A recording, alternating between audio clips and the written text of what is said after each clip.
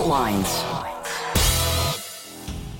Live from the divided states of America, precipitously perched at the edge of this resilient and exploited globe. Welcome to your context lens for the American perspective. In the left corner, I'm your ever-vigilant, your indefatigable political analyst, Jamarl Thomas. And somewhere in the center, the vixen of Veritas, the thriller in Manila, Chan. That means you're listening to Fault Lines with Thomas and Chan. Manila, today is a special day. Today is a great, great day. Maybe the greatest. Because it's Cinco de Mayo. Okay, there's that. There's that. But there's something else that's taking place today, which may make it the greatest day and a historic day going forward. For one, the card season finale, season 2 is coming out today. Oh my goodness. But more importantly, Strange New Worlds is coming out today. First episode. I don't even know what that is. All I know is yesterday, I said, may the 4th be with you. And you were just like, because that's Star Wars. Wars and Trek. Right. So yesterday you were like, whatever. And I was like, but May the 4th. So wait, there's something going on with the 4th in regards to Star Wars? Yes, because it's a line, may the Force be with you. And so the joke, the pun, every May 4th in the past 45 years, I guess. Since May 4th be with May you. The 4th, May the see. 4th be with you. That's cute. Okay, fair enough. And so yesterday was ours, I guess today's your day. Yeah, but Strange Trekkie New Worlds. Strange New Worlds. That is going to be Christopher Pike. And people in the Star Trek community have been clamoring for a real Star Trek. And so they came out with Discovery, and people were like, what the hell is this? This is not Star Trek. I don't even call Disco Star Trek. And I got into an argument with the woman at the pot shop the other day. She was like, no, it's really good. And I'm like, I wanted to say, you're saying that because that's a black woman that they put there, but that is a horrible, horrible show. Let's be honest about it. I've seen commercials for it. Oh, or at least promos. It is so bad. It is such a horrible, horrible show. I don't even know why they put that out. Season 4 was better, but you put in a person who is, let's say, a second in command. And because you want to focus on her as entirety everything, then the captain defers to her. Why? Why is the captain deferring to her? Never happened before. She blows off anything that the captain says. The captain says, go do this. She takes off and goes elsewhere. So she's rogue. She's rogue. She's never punished for this, by the way. Rogue. And they're like, oh, no, it's a really good series. That series sucks. And then it's like, they have all of these non-binary characters, which they focus on heavily. And so Star Trek, which was already the peak of diversity in regards to, you've had lesbian couples, you had the first kiss between a white woman and a black guy, white man and a black woman, Kirk and Uhura. All of that stuff took place, right? But now they're like, we need to take that up to a 20. You don't need to do that. I would tell you this. If you want to emphasize diversity in a cast, you don't have the character in the cast continuously talking about their race or sexual identity. It undermines it. It puts too much of a focus on it. It's like Uhura. I agree. Yeah, Uhura was a great member of that cast. Not because every moment she's like, I'm black and I'm going to be expected. It wasn't that. It's we have gotten to the point where we are incorporated into this, where race, sexual identity, and all of that stuff matters less because you're accepted as a human being. Right, because this is the future. Right. But even if it's not the future, the idea that the person is there and is accepted, not because the person is black or gay or something. Agree. Yeah, content of character. For the same reason that Asian Americans are cast in whatever role, it usually revolves around their race. Yes. And not just being like, hey, that's Jennifer. That's a person. It's just Jennifer. Yeah. It's not Jennifer is Japanese. Right. And we need to talk about the Japanese-ness of Jennifer constantly. Like, it's like, this is a non-binary character. And then it's like every moment it's like, oh, I feel seen. Every episode, I feel seen. I feel seen. It's like, oh, stop. That is the Hollywood version. The wokeification of Star Trek. That's the Hollywood version of representation. Yes. Is by underscoring, instead of just having characters be characters that are multiracial, whatever. Yeah. How about this? Focus on the story. Right. Just no more, no less. Have the gay character. Have the binary character. Have all of that stuff in an awesome story. That's it. No more, no less. That's the trick. That's the trick. You don't have to give this kind of message of diversity and inclusion and this person is not binary, this person is gay, and we need to talk about the gayness and all that. Right. Just stop. Just be the character. Batwoman, for example, where I never watched it. Nobody watched it. It was a horrible, horrible thing.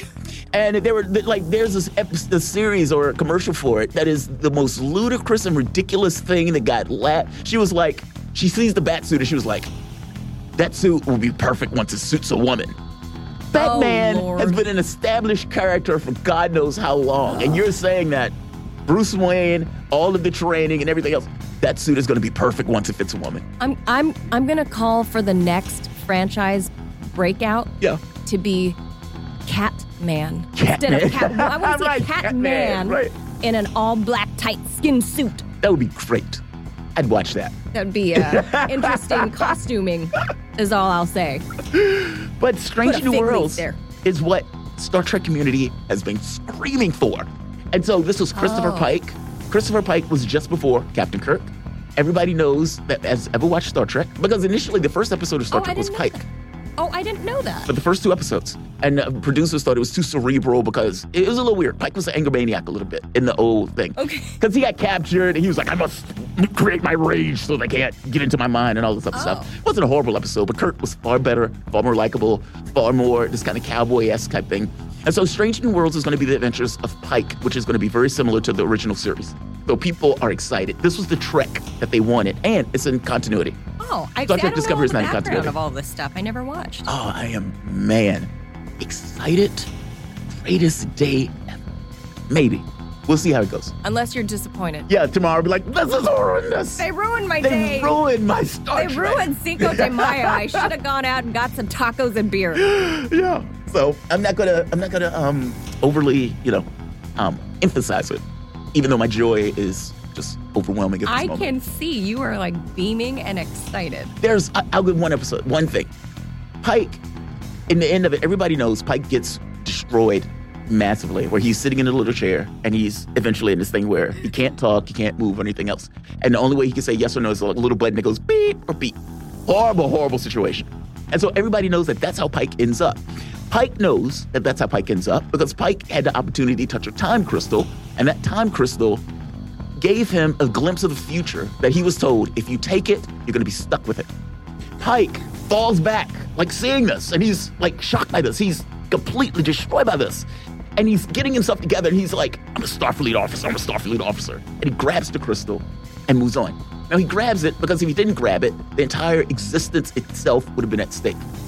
The amazing part of that is this recognition of, yes, I'm a man and I don't want to encounter this is going to hurt and everything else. But more than being a man, I am a Starfleet officer. Meaning his conception of himself expanded beyond the point of what he does as an individual. Yes, the weaknesses and everything else were subordinate to his role as a Starfleet officer. Meaning, how do you see yourself is radically important in regards to what you believe you can accomplish and what you believe your responsibilities are. And in that very specific sense, grab that crystal, accepted his fate. Oh, I am so excited. Complicated character. Yes.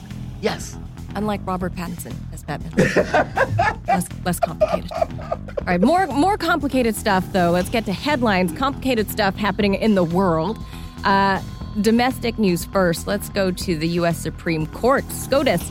Justice Samuel Alito has canceled an upcoming speaking appearance at the 5th U.S. Circuit Court of Appeals Judicial Conference, a gathering of New Orleans-based federal appeals court judges and district court judges from Louisiana, Mississippi, and Texas. The matter was reported by Reuters, confirmed by Patricia McCabe, a spokesperson for the High Court. She says, quote, "We cannot allow our decisions to be affected by any extraneous influences, such as concern about the public's reaction to our work." She was reading off Alito's comments regarding the leak that shook the world. Well, at least in America. That's right. Nobody else cares. Right. Literally nobody else cares. And then U.S. Senator Rand Paul, Republican from Kentucky, said during a congressional hearing that the new Disinformation Governance Board established by the Biden administration cannot be trusted at all because the federal government is the biggest propagator of disinformation in the world. Round of applause to Rand Paul. And he's right. Absolutely this should have right. had hysteria written across that. Ministry of Truth? Are you insane? Is that the government that is a First Amendment is now saying we are going to be the determining factor about what's true and what's false? That is radically disturbing. And it should have been across the board. There's going to be a lot of 1A lawsuits coming up. Yeah. Because the government is not supposed to wade in to the First Amendment. No. You're supposed to be able to speak and say whatever you... Alex Jones, let him say whatever he wants. Yes. It's up to you if you want to believe it. Yes. But can Alex say whatever he wants? Let the man talk. And let's be clear. The reason they're doing this is because of a clear and radical insecurity of people not trusting media. Of dissenting. I was looking at the rankings for media. It is the lowest that it has ever been, with the exception of maybe like 1 year. Meaning these guys are chest thumping and patting themselves on like, oh, we're so great at our jobs. Look how great we are. Yes, we're great. And then the public is like... dinner at the White House. Yeah. The public is like, you guys suck. You guys are horrible. They know that. Regardless of what they say, they know that. They know that there's been a bifurcation of media sources and everything else, and they are radically insecure about their state in that. So their responsibility at that point is get rid of those sources. They want to live in their little bubble. Yes, and they want to force that bubble on you. Where everybody else is like, bro, I can see you. Yes. I can see you're not wearing any pants, bro. Yes. It's like, I can see you. I can see your penis, dog. Like I can see it. Emperor's got no clothes. Right. We can see it. Yes. So Rand Paul went on to say this. He says to Homeland Secretary Alejandro Mayorkas, he says this. He says, I think you've got no idea what disinformation is, and I don't think the government is capable of doing it. Not disinformation, capable of running this thing. He says, do you know who the greatest propagator of disinformation in the history of the world is? The U.S. government. And then Senator Paul went on to support those points by highlighting the Pentagon Papers, the former Defense Secretary Robert McNamara's role getting the U.S. involved in the Vietnam War.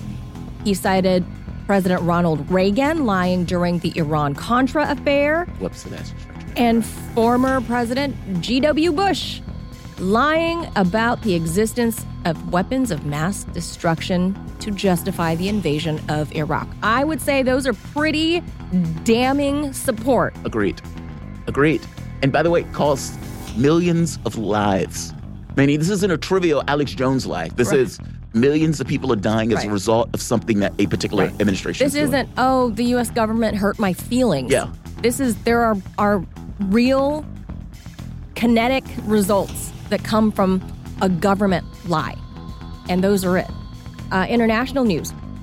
Ukrainian President Volodymyr Zelensky really did want a war with Russia. Otherwise, he would have negotiated long before the Kremlin's military operation began. That is according to the former president of Brazil and a candidate who's standing in the upcoming elections. You all know him as Lula, Luis Inácio Lula da Silva. Love that guy. He said that in an interview with Time magazine that just came out last night.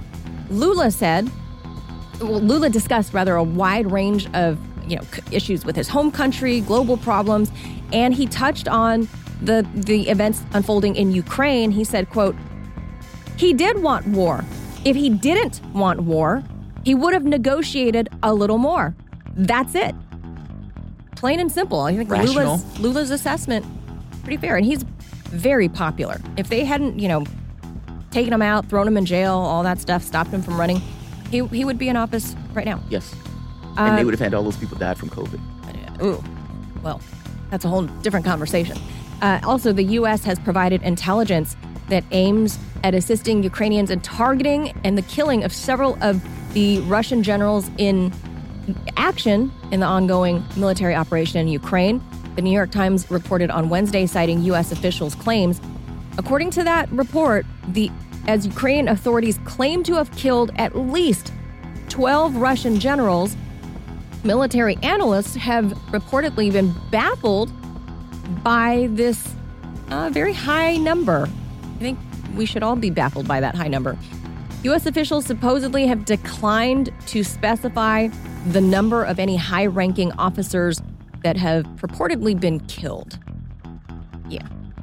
The Chinese government ran a comprehensive stress test drill in late February and early March to model what impact Western sanctions similar to those imposed against Russia would have on its own economy. That's according to The Guardian, citing a source familiar with this exercise. Mind you, they're just running models. So it's just a lot of brainiac people running models about if this sanction were imposed on us, what would the Chinese economy look like? So the test reportedly involved key government agencies, including bank regulators, international trade bodies, and officials were tasked with formulating emergency measures to be taken if restrictions were imposed. Quote, those involved in this exercise use how Russia was treated as a baseline for China's own policy response should it be treated in the same fashion by the West. This stress test involves a range of methodology, including modeling. So that probably piques your attention to go, are they worried about how the U.S. might respond to Taiwan? Yes, that's exactly what it is.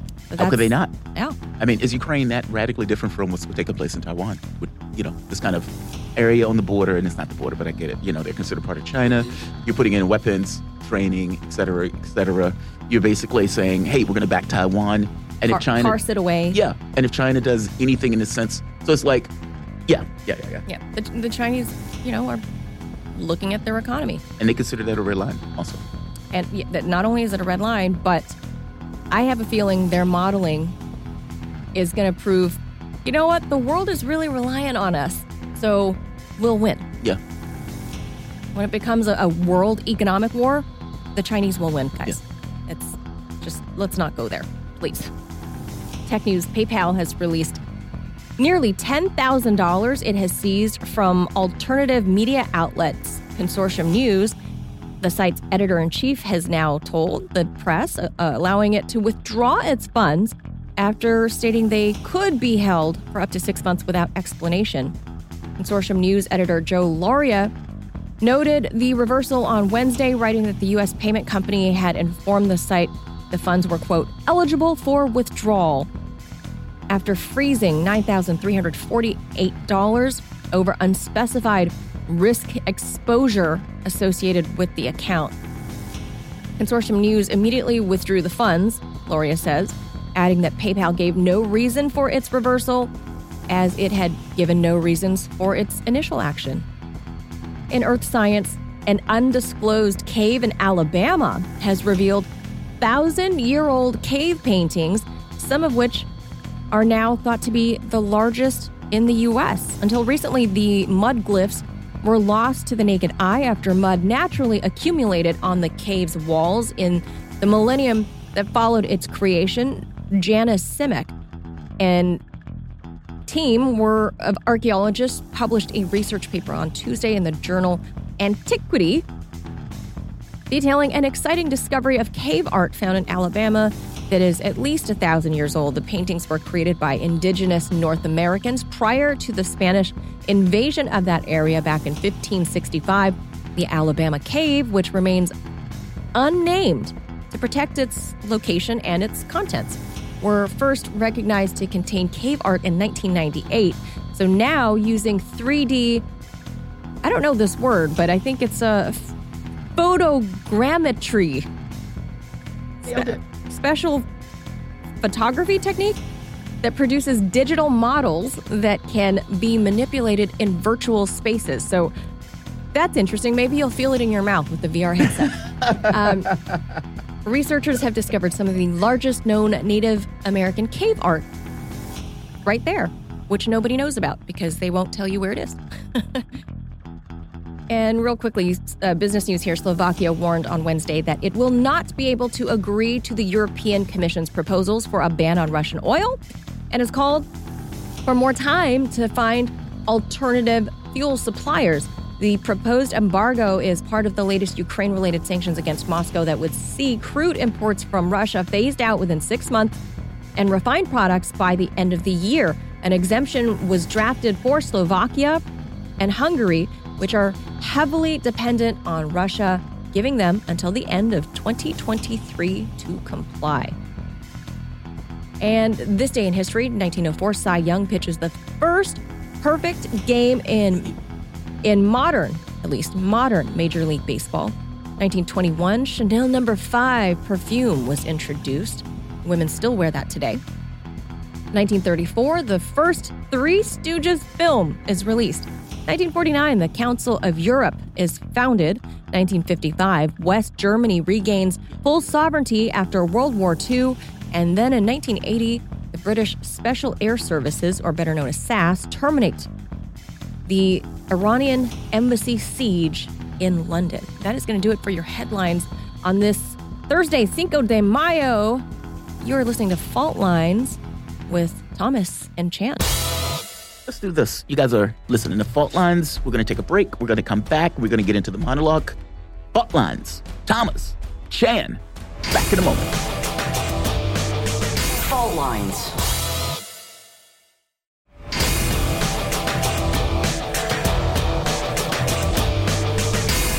Fault Lines. Welcome back to Fault Lines on Radio Sputnik. My name is Jamarl Thomas. I'm joined with my co-host, Manila Chan, coming to you live out of our station in Washington, D.C.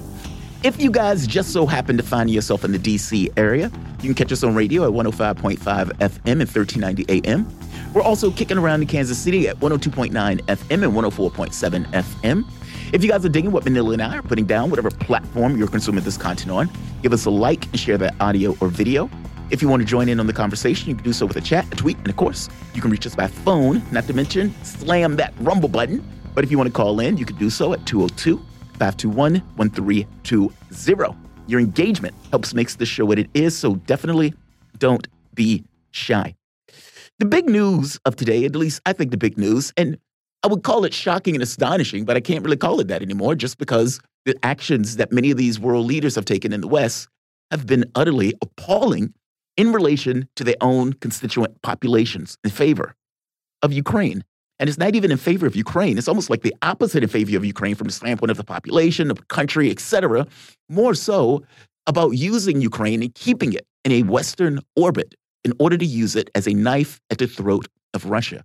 And in this very particular situation, the knife has been unsheathed, and they have been trying this economic war, not to mention dropping any weapon and bullet and gun that they can into Ukraine in order to put it into the hand of kids and old men to kill Russians. The context of this needs to be understood.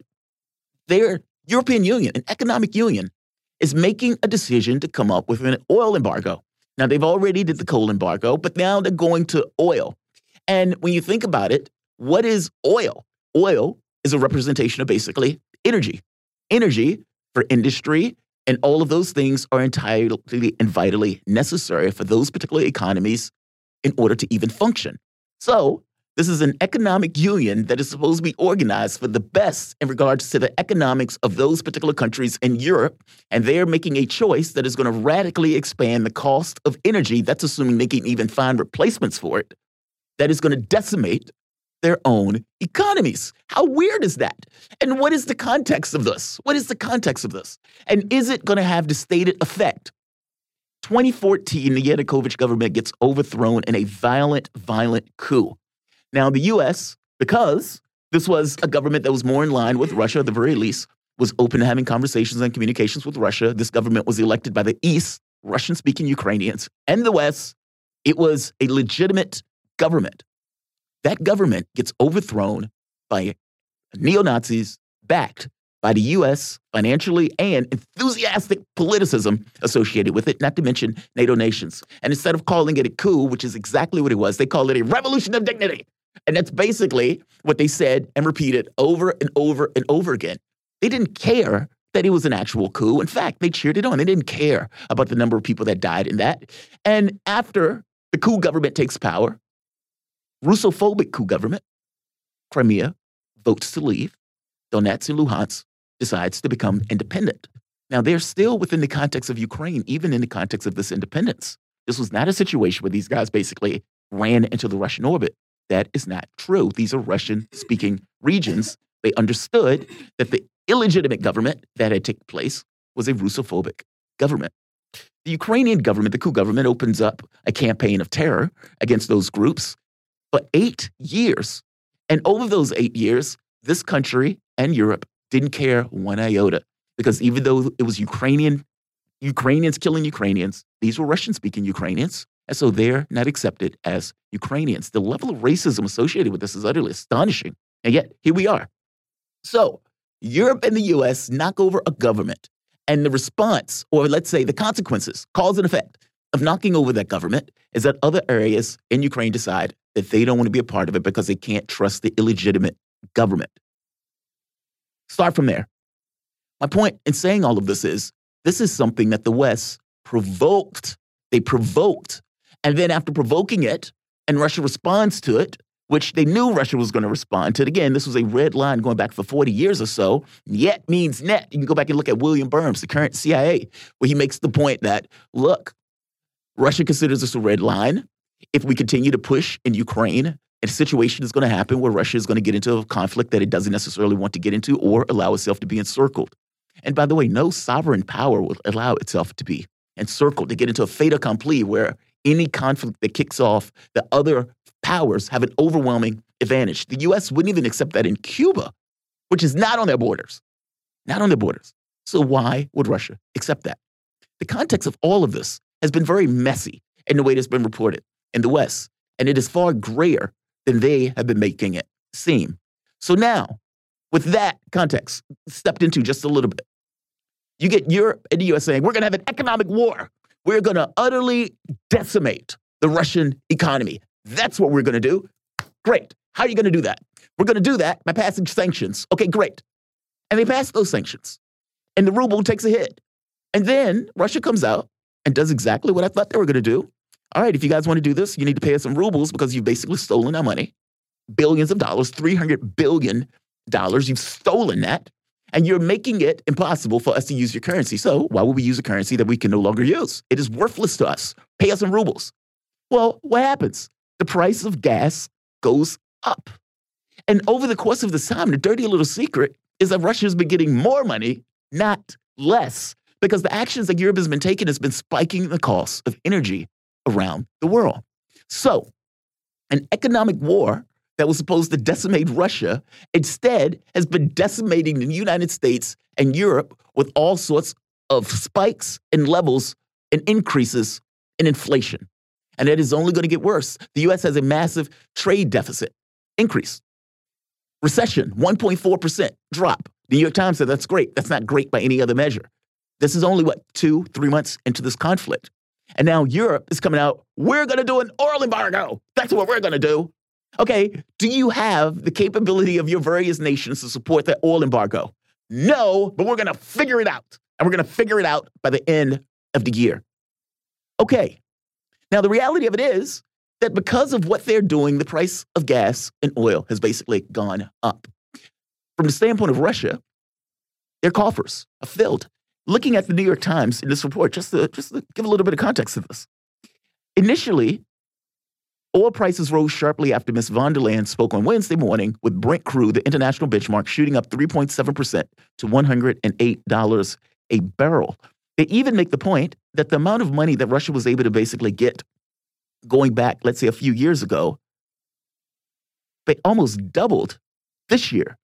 If you think back, the price of gas or price of oil at one point was around $40 at some point. I mean, the number had basically dropped. And now we're up to over $100 a barrel. So Europe is going through with this oil ban. Okay, great. And suppose it's going to take place by the end of the year. Okay, great. What does this mean for Europe? Right here.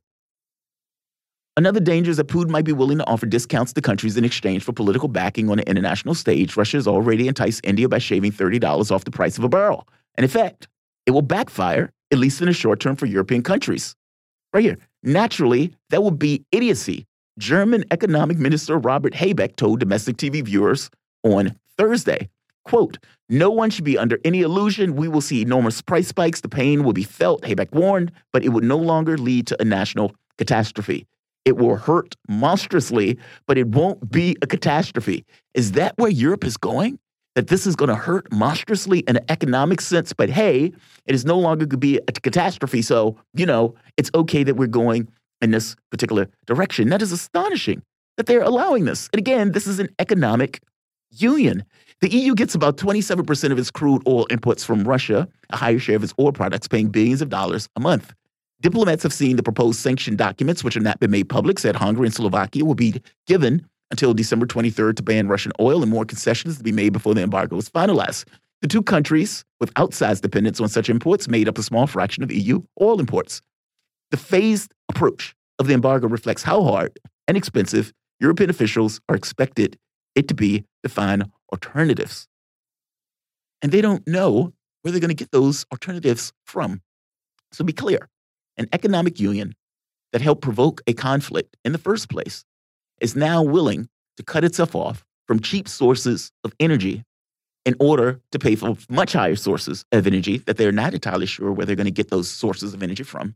Whereas India, China, and other countries are going to accept that oil, which means that Russia is not going to go without providing that resource to other countries, and that those countries are going to get that product at a discount.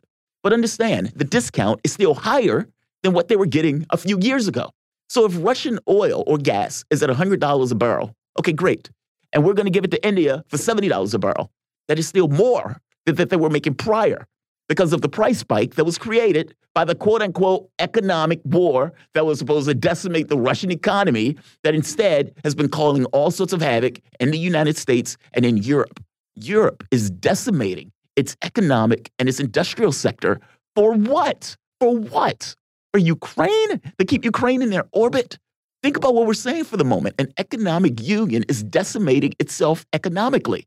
And it's not even accomplishing the objectives that they said they're going to accomplish. Because the objective of all of this, got to pay for our values, all of this is specifically related to we're going to decimate the Russian economy.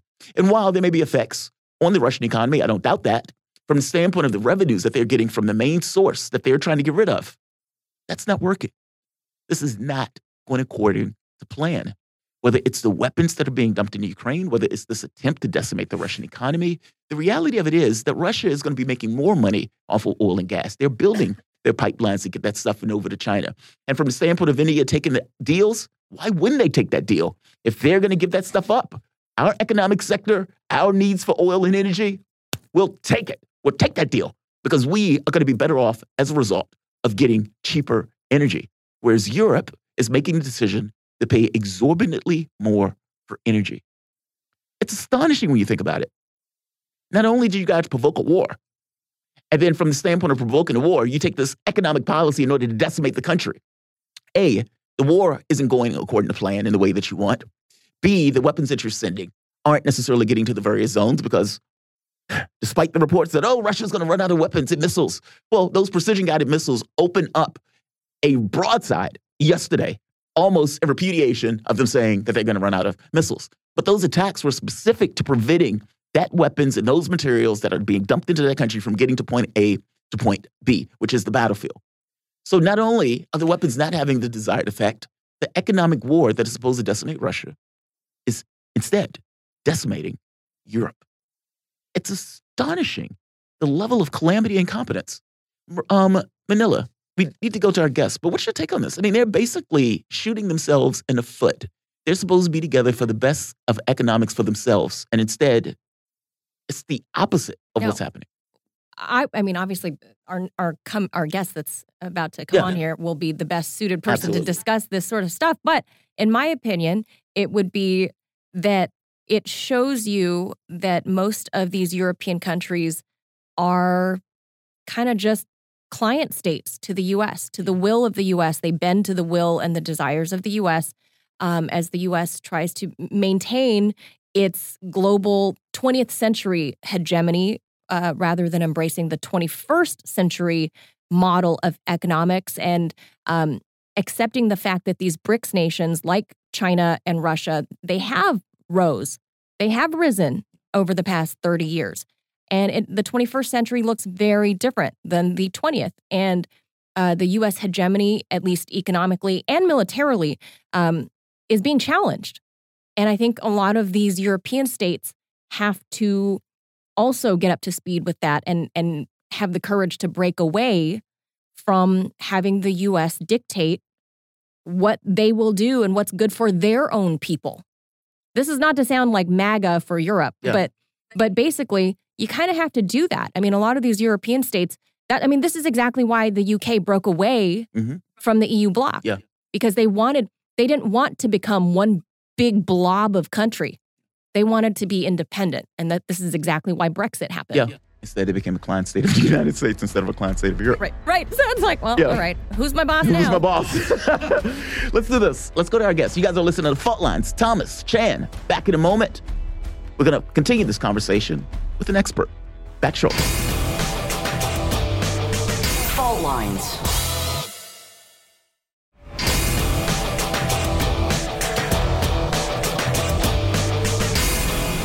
Lines. Welcome back. You are listening to Fault Lines on Radio Sputnik. I am Manila Chan, along with my co-host Jamarl Thomas. Let's bring in our most qualified guest this morning. His name is Steve Gill. He is an attorney and CEO of Gill Media out in Nashville, Tennessee. He's based in public affairs, media, and marketing company. He also served as the Director of Intergovernmental Affairs for the U.S. Trade Representative. So like I said, pretty qualified guy to talk about this stuff. Steve, nice to have you on with us this morning.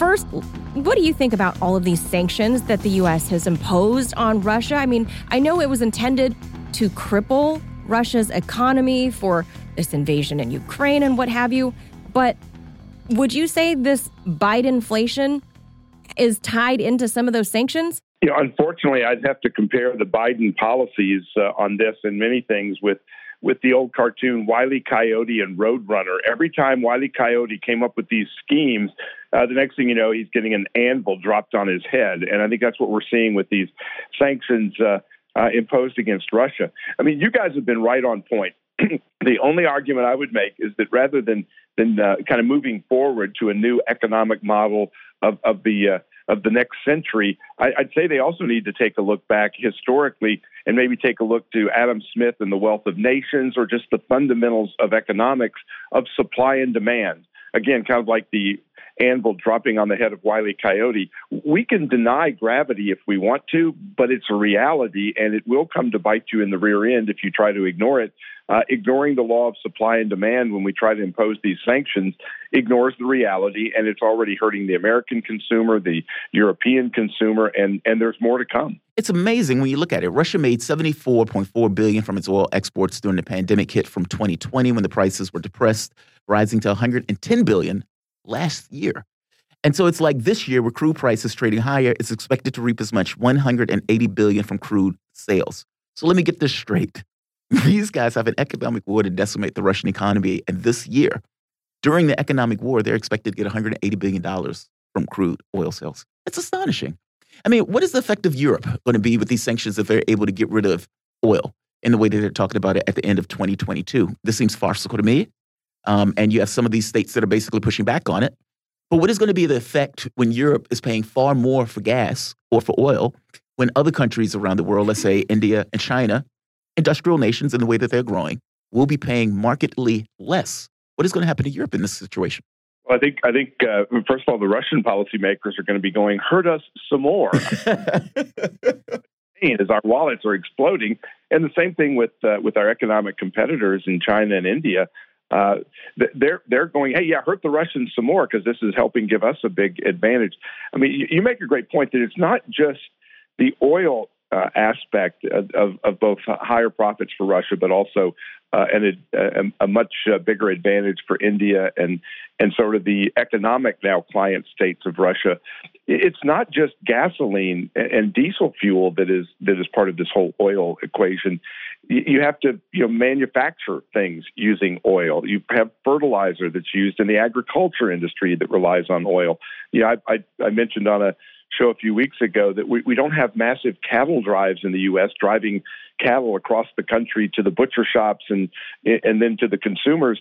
They get loaded on trucks to go to the feedlots, which takes diesel fuel. Then they get loaded from the feedlots onto diesel trucks to take them to the processing plants, and then they take the processed meat on diesel trucks to the grocery stores that consumers drive to get. All that's going to drive up the prices. Frankly, as you kind of go over the numbers, it's amazing that food prices have only gone up 35% and 50% when the oil costs have gone up 100%. So if people think the prices of gasoline as they drive around town and see those big signs all over town, broadcasting the higher gas prices are bad, wait till they see what happens to food prices as this continues. You know what I thought of, Steve, when you said make it hurt? Like the John Cougar Mellencamp song, Hurt So Good. This is exactly what the European Union is doing to Russia. And they're going, yes, hurt me some more, as they make deals going east when you've got China building out their Belt and Road Initiative, they're connecting. I mean, it's not just one straight line to Europe anymore. I mean, they're going up and down through Central Asia. They're connecting. I mean, it's not a direct route, but to Africa. They're doing a lot of business in Africa. And I think the Russians can see the future happening there. And the Russians are really working on focusing their efforts in building in the eastern part of the world now. They've looked away from the West. They said, okay, if you want to play these dirty tricks, fine, you figure out oil and gas on your own. Biden has not been very effective in talking with Saudi Arabia. MBS is going, yeah, I know you want more oil, but I'm not taking calls right now. So where is the world going to turn if they are effectively trying to cut off Russia? Russia says, fine, I'm moving east. And the Saudis say, no, the cartel is basically saying, we'll think about pumping more oil. What does the world do if OPEC decides to, quote, stay neutral? But we know what neutral really means. If they produce less because the prices are going up, they may produce fewer barrels, but as you pointed out with what's going on with the Russian oil, the prices go up, the profits go up.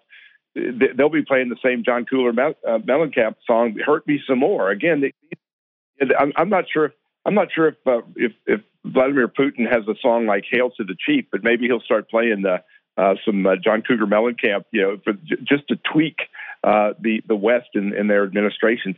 You bring up China and India and what they're doing in terms of expanding their role and Russia's role in that. We've been seeing that for a while, where the U.S. has sort of been retreating from various parts of the world.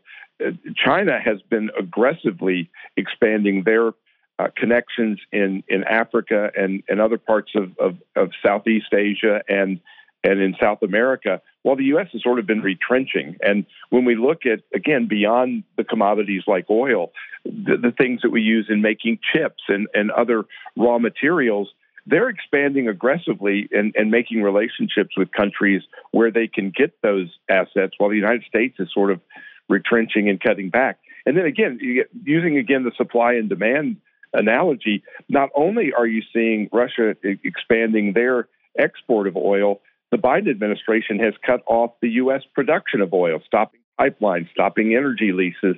So again, the commodity of oil, it doesn't matter whether it's Saudi oil, Russian oil, American oil, it's oil is oil is oil. And when we are restricting the production that we are doing, it continues to drive up the price. So the embargo, is really a double-edged sword, and both edges are posed at the neck of the American consumer. From your standpoint, do you think Europe is going to, all along the way for this, it seems that there were certain things that Europe wouldn't do, like meaning gas initially or energy wasn't initially on the table. And if you think about it, they're saying gas is not on the table. That's not necessarily something we could touch. Is it going to get to the point when they realize that, okay, the oil embargo is not doing what we want? We're not decimating the Russian economy. The ruble is not going to zero or whatever. Will they go to gas? I mean, I keep looking at this because at this point, to your point, these are not people who are looking at the laws of economics, if such a thing exists in that sense, or the laws of cause and effect, or supply and demand. That's off the table. This seems to be ideological acts in the way that they're going, whether it's Europe or whether it's in the United States. And they don't necessarily seem to care about the pain that they're going to encounter for these ideological acts. So is this going to be a situation where gas also ends up on the table from your standpoint of this, or is just gas that's too much of a red line for those other countries? They're having a hard time getting certain countries on, even for oil. Will they go to gas? I'm just curious from your take on this. I mean, are they that, I don't know, are they that fanatical on keeping Ukraine in U.S. and Western orbit? What are your thoughts? Yeah, I think that natural gas is another thing that we in the United States have restricted, both the exploitation and exportation. So when they're looking at where they're going to get the natural gas to replace some of their energy supplies, we're also in the United States, putting the brakes on our production here, which again drives up prices and drives up the inability to get access to those products. I do think that you may see the European nations being a little bit more aggressive simply because we're in the spring thaw and summer is approaching. So the risk of not having heating oil and people freezing to death in Europe is kind of diminishing just because of the weather change that we're having because of seasons. That may make them a little more aggressive in terms of, okay, now we can be more aggressive because we don't have people that are freezing to death. But the manufacturing still requires oil. The transport of goods to grocery stores still requires oil. So it may have a minuscule effect on they can be a little bit more aggressive, a little bit more vocal because, people aren't facing freezing to death in their homes. But I think that they are following. I think that while Europe has been willing to go along with the U.S. and the push to do something to try and confront Russia, I think they've been dragged kind of kicking and screaming to some point because, as you point out, they've been slow to do the things that would have hurt them more, even though they've been giving lip service to, we're with you 100%, but we're not going to go with you on this or that because it might hurt our pocketbook. Steve, this morning we heard about how the Chinese are running economic modeling if they were to be, quote, attacked by, economic warfare, as, most would consider sanctions, right? So they're running this modeling going, okay, what if the same sanctions were applied on us? I think it's pretty safe to assume that China is the world's manufacturing plant. If we put the shoe on the other foot and we put these sanctions that are on Russia, we put them on China, how would you predict the Chinese would respond to the U.S.? I think, as you're pointing out, they're already anticipating what if, and they're preparing for if we took provocative actions towards Taiwan, which they've been flying military aircraft closer to and over Taiwan to just kind of test not only Taiwan's reaction, but also U.S. and international reaction. But they're planning for what if, because they're learning from what's happening with Russia. And you have a very wealthy elite class in China that want to make sure that their yachts and their assets don't get taken away, as we've seen with the oligarchs in Russia. So they're going to protect their assets first. The problem that China has is that outside the major manufacturing areas, outside the major cities, and again, there's 8 to 10 million population cities that most people in the world have never even heard of in China. I mean, it's a country of 1.6, 1.7 billion people, and there are these massive cities that would be huge by European or American standards that we don't even think about when you're kind of going through the litany of major cities in China. And yet outside the major cities, China is essentially a third world country. And while it's not getting a lot of media attention around the world right now, what's happening in Shanghai with the severe quarantine and shutdown that has shut down Shanghai, several of their other major manufacturing centers have also been shut down because of what is seemingly a major COVID outbreak in China. And yet they're doing things like killing people's puppies and cats, right in front of them, which would seem to indicate that it's something bigger or worse than COVID, perhaps, that they're dealing with. And, whether it's some flea-borne illness like the plague, we don't know because you don't have access to information of what's actually going on inside China, like would be nice to have, because the reaction to what's going on there seems to be an overreaction if it was simply a COVID outbreak. But that's going to hamper the flow of goods, and we've seen the effect on the supply chain of just COVID shutting down factories in China, and all of a sudden you couldn't get basic goods that still have to be produced in China at this point because of the low cost, the large workforce. You're seeing a supply chain interruption, and it's going to get worse in the midst of all this other economic chaos. Steve, do you ever foresee manufacturing coming back to America? I see a lot of talk about it, but again, when the cost of production, when the cost of raw materials is high, it's hard to make that shift. Now we've seen a lot of shift in the last 4 or 5 years. In fact, some of the businesses we work with have been moving manufacturing to Vietnam, to the Philippines, to South Korea, to Taiwan, to Singapore. That had already begun the process. But the raw materials for things that we don't even think about are also being produced in China. Back at Thanksgiving, I was trying to find Rice Krispies because I was going to make a dessert that my mom used to make. And, so I'm trying to find Rice Krispies cereal, and there was none. And I'm saying, how are we not having Rice Krispies? Clearly, that's made in the U.S. That's not something that we're importing from China. And yet the answer, as we finally got the answer a few months later, was the boxes were made in China. Wow. Product. They just couldn't put them in the boxes to put them on the shelf. So when you start looking at what we get from China, it's not just what we find at Walmart and the T-shirts and the clothing, because again, you're starting to see those made in other places. But the raw materials of what we use in just simple things like the boxes that go on the shelves of our grocery stores also come from places like that. Yeah, globalism. I mean, I think what people miss sometimes when they say, we're going to bring manufacturing back to the United States, is the issue of cost.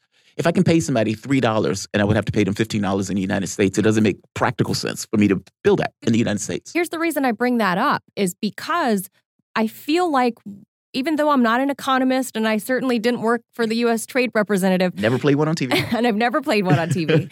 I bring this up because what we've forgotten is that Russia, after the fall of the Soviet Union in 1991, is that Russia had to start all over.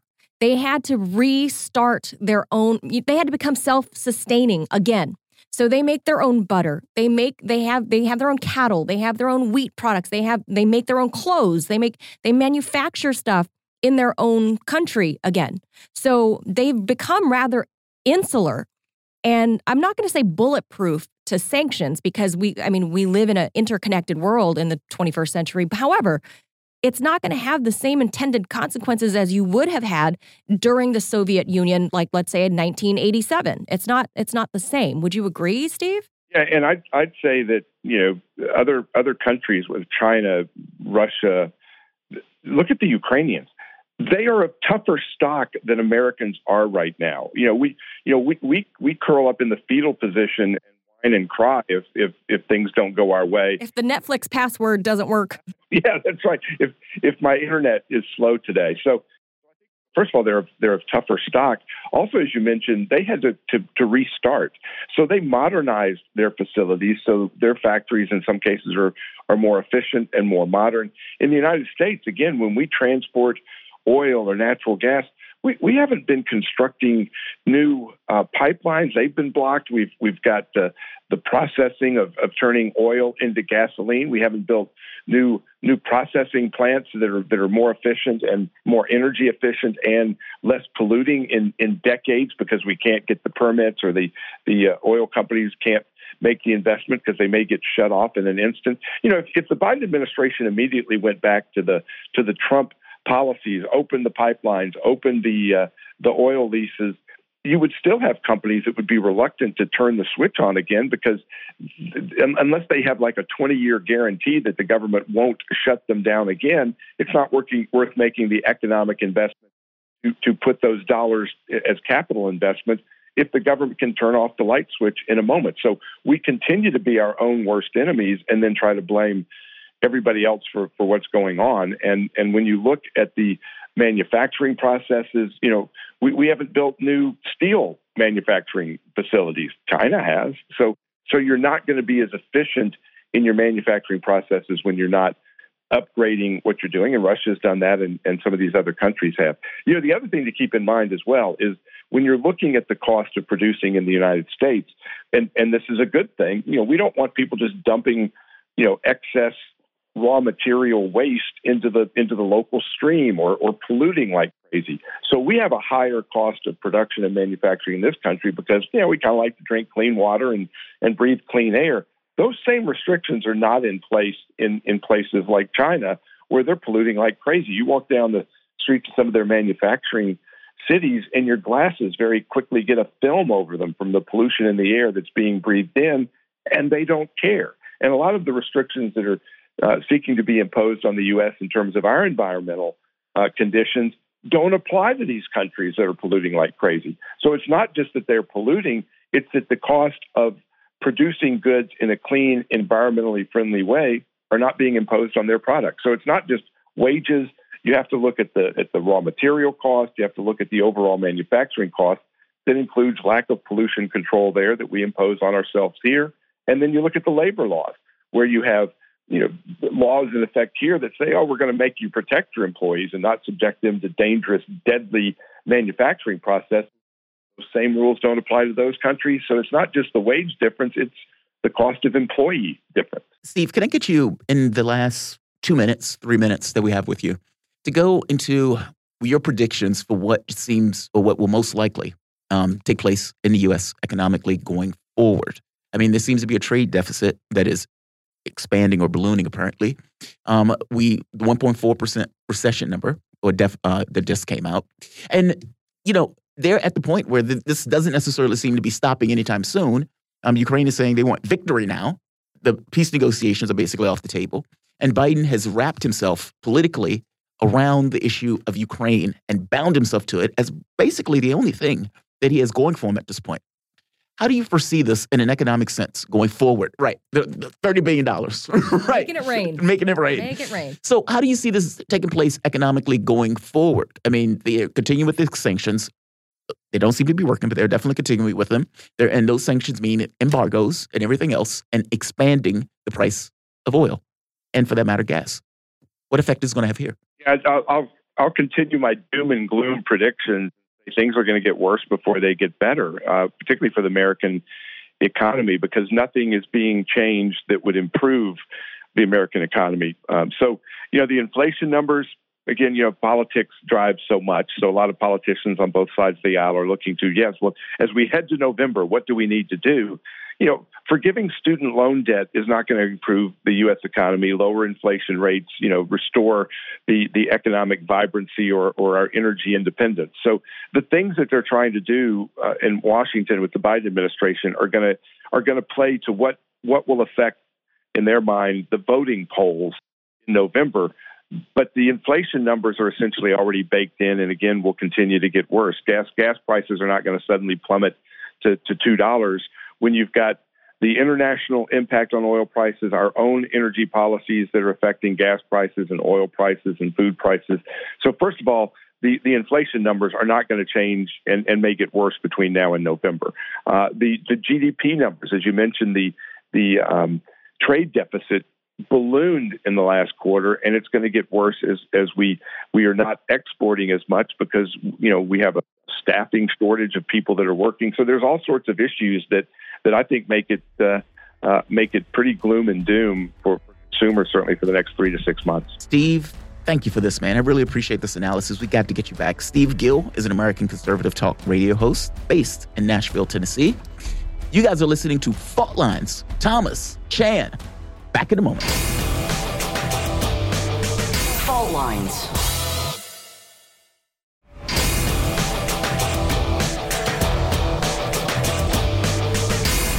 Fault Lines.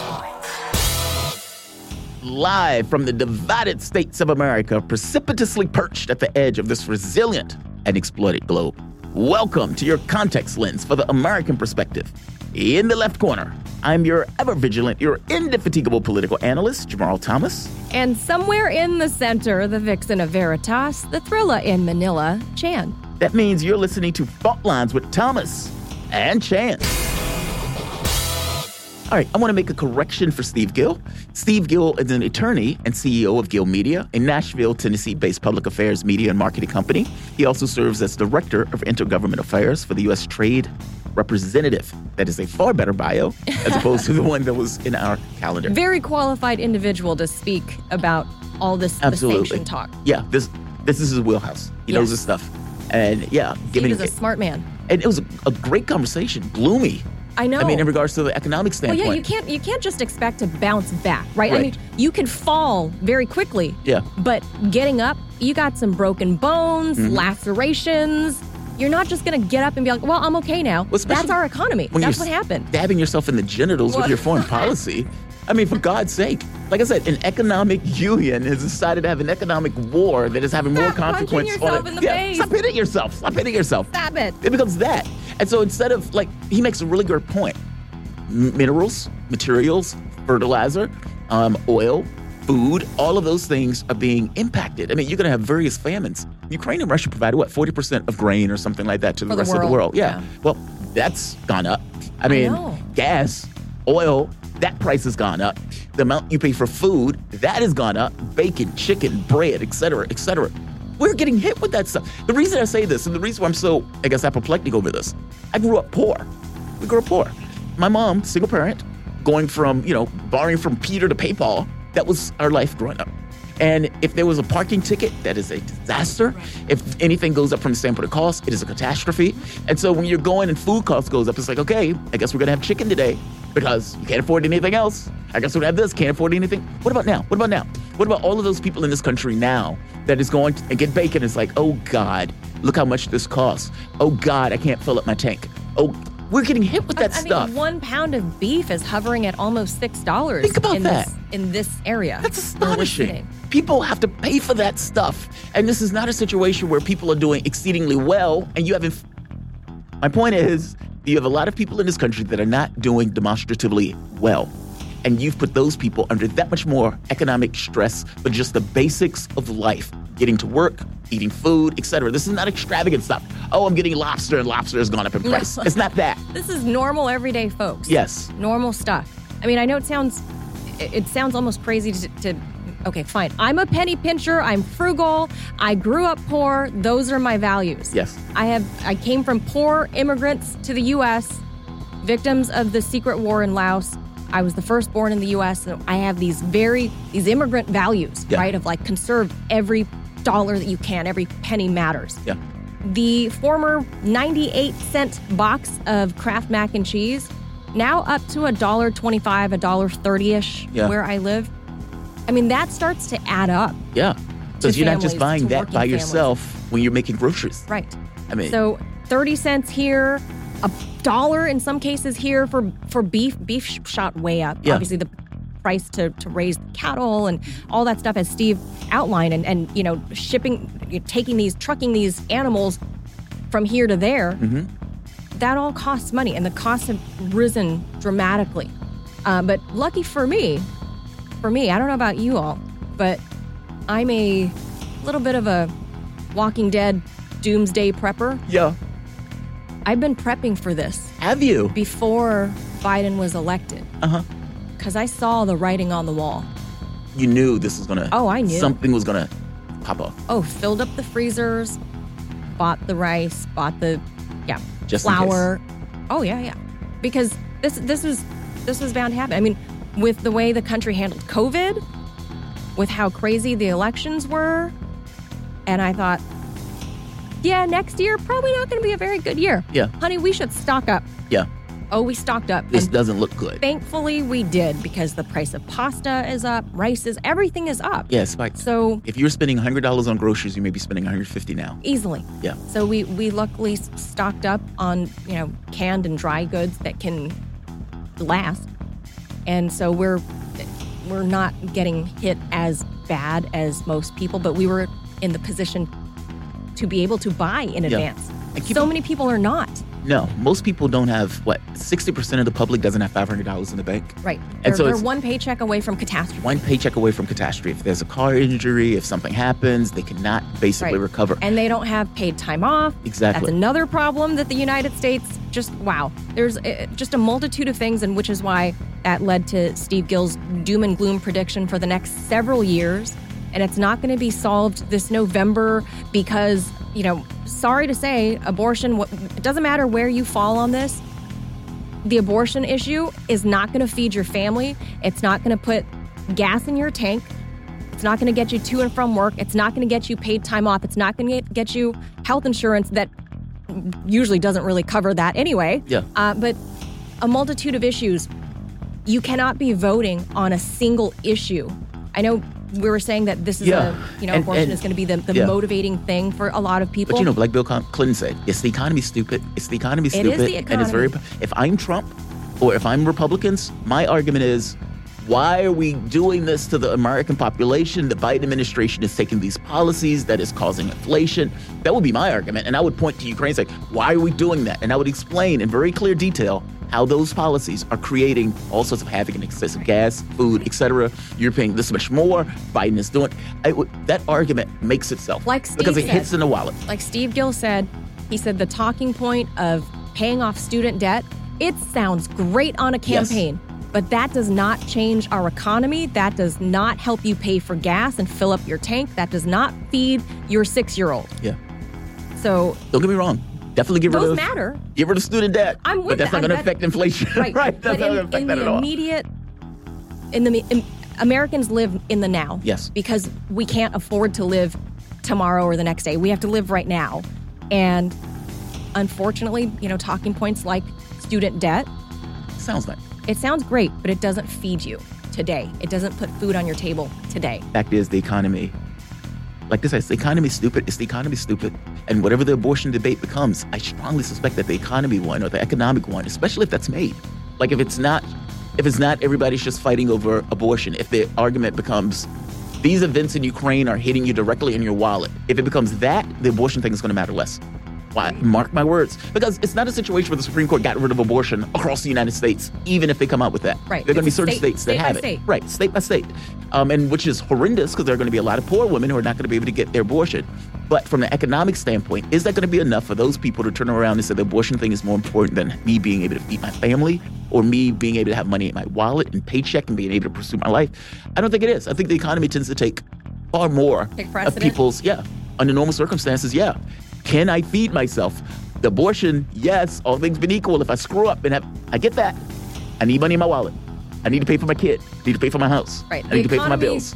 Gets a lot of space in most people's heads. Oh, yes. And their pocketbook, obviously. It's an issue of need. It lives in there. Yeah. So let's do this. Let's get into the headlines. Great conversation with Steve. Really good conversation. Thank you for bringing him on, Manila. So in the news, in national news, U.S. Supreme Court Justice Samuel Alito has canceled an upcoming speaking appearance at the 5th U.S. Circuit Court of Appeals Judicial Conference, gathering New Orleans-based federal appeals court judges and district court judges from Louisiana, Mississippi, and Texas. The matter was reported by Reuters and confirmed by Patricia McCabe, a spokesperson for the High Court. Quote, "We cannot allow our decisions to be affected by any extraneous influences such as concern about the public's reaction to our work," unquote. Alito wrote in his draft opinion leaked earlier this week. So he's in hiding. That's great. U.S. Senator Rand Paul said during a congressional hearing that new disinformation governance board established by Biden administration cannot be trusted at all because the federal government is the biggest propagator of disinformation in the history of the world. Oh my God, he said the truth. He said the truth. Quote, he said the quiet part out loud. He said the quiet part out loud. Water, please. Quote, "I think you got no idea what disinformation is, and I don't think the government is capable of it," unquote, Paul told Homeland Security Secretary Alejandro Mayorkas during a hearing on Wednesday. Quote, "Do you know who the greatest propagator of disinformation in the history of the world is? The U.S. government," unquote. Paul supported this point by highlighting the Pentagon Papers and former Defense Secretary Robert McNamara's role in involving the United States in the Vietnam War, President Ronald Reagan lying during the Iran-Contra affair, and President George Bush, former President George W., lying about the existence of weapons of mass destruction to justify the invasion in Iraq. I would go one more. Trump and Russia, and an investigation that took place 3 years with the political actors screaming about it to the hilt, and all of it was wrong. All of it was a conspiracy theory. Would the Disinformation Governance Board have debunked any of that? And the answer, of course, is no. They would have solidified the various specific narratives and those lies that were coming out of the government. For the last 2 months, NBC News owned up to the fact that the U.S. government has been flagrantly and voluminously lying. Would the Disinformation Board have stopped and gut the disinformation that has been coming out of the government, that admitted disinformation that is coming out of the government? That answer, of course, that everybody knows is no. And so again, I ask, you've eliminated other sources of information. You've already done that. You've been able to get rid of RT and Sputnik in Europe. You've been able to eliminate RT here. Not exactly, but more or less. And you've been using social media to do an end run around the First Amendment. Okay, you did that. What is the point of this board? You're not going to push down disinformation from the government. So what are you doing? Your objective is to let lies go by the government, but try to debunk other stuff? That considering it's lies from the government, anybody saying something against those lies in order to point out that those are lies, that is most likely what the Disinformation Board is going to call disinformation. It is an inversion of reality. using the government to basically do so. Those tech companies and everything else are probably going to organize around that particular information, with exactly what I think that board is there for. To have those tech companies basically defer to that board on what they consider to be true or false and the information that they basically allow. This is an end run around the First Amendment because of the way our commons have been added to these electronic platforms. Why do you think there's so much hysteria around Elon Musk? What could be more trivial than Twitter? Look at the name even, a little bird. And all of these people are basically freaking out because his thought is, hey, let's have this to be a free speech platform up to the limits of the First Amendment. Oh my God, we can't allow that. We can't allow that. We can't allow that. We can't allow free speech in this country. Are you insane? It gets across what Twitter has been doing and what Twitter has been used for, and the elimination of various sources of information and opinions that liberals, and the political space didn't necessarily like. And the moment that Elon Musk is like, yeah, I don't like you guys doing that. I want to kind of have that as something that can be, an actual social media platform for people to be able to talk. Hysteria. Open letters saying people should abandon Twitter. People writing these letters like, I'm going to Canada if Trump gets elected. But now liberals are doing this to Twitter. You guys are embarrassing. And yeah, it's a repudiation of everything that is meant under this notion of a First Amendment. You don't believe in it, stop pretending like you do. In international news, Ukrainian President Volodymyr Zelensky really want a war with Russia. Otherwise, he would have negotiated long before the Kremlin's special military operation started, according to ex-president of Brazil and hopefully future president of Brazil and candidate in the new election, Lula da Silva. In an interview with Time magazine published on Wednesday, Lula, as he's most commonly known, discussed a wide range of his home countries and global problems, including the ongoing Ukraine crisis. Quote, he did want war. If he didn't want war, he would have negotiated a little more. That's it, unquote, Lula said. Uncomplicated, logical, practical, and of course, true. If he didn't want a war, you would have negotiated. The U.S. has provided intelligence that aims at assisting Ukrainians in targeting and killing several Russian generals in action in the ongoing special military operation in Ukraine, the New York Times reported on Wednesday, citing U.S. officials' claims. According to the report, as Ukrainian authorities claim to have killed at least 12 generals or Russian generals, military analysts have reported, and baffled by this unexpectedly high number. But the United States officials supposedly declined to specify the number of high-ranking officials they've allegedly killed. Well, the Ghosts of Kiev killed 10,000 Russian planes on a tank of gas. So yeah, of course, this is going to be completely and entirely true. There's no way to know it. The key point of the story, though, is that U.S. intelligence is being used to kill Russian generals. If this is not a proxy war, I don't know what it is. By definition, we are given weapons, materials, training, money, everything that we can to put money into the hands of Ukrainian children and Ukrainian old men to send them out there to either get killed or to kill Russians. How is that not a proxy conflict? And is that really what you want your country to be doing?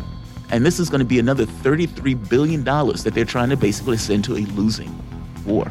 You should listen to or read the reports that are coming out, people who are on the ground and embedded in the Ukrainian military, reports from French journalists and otherwise.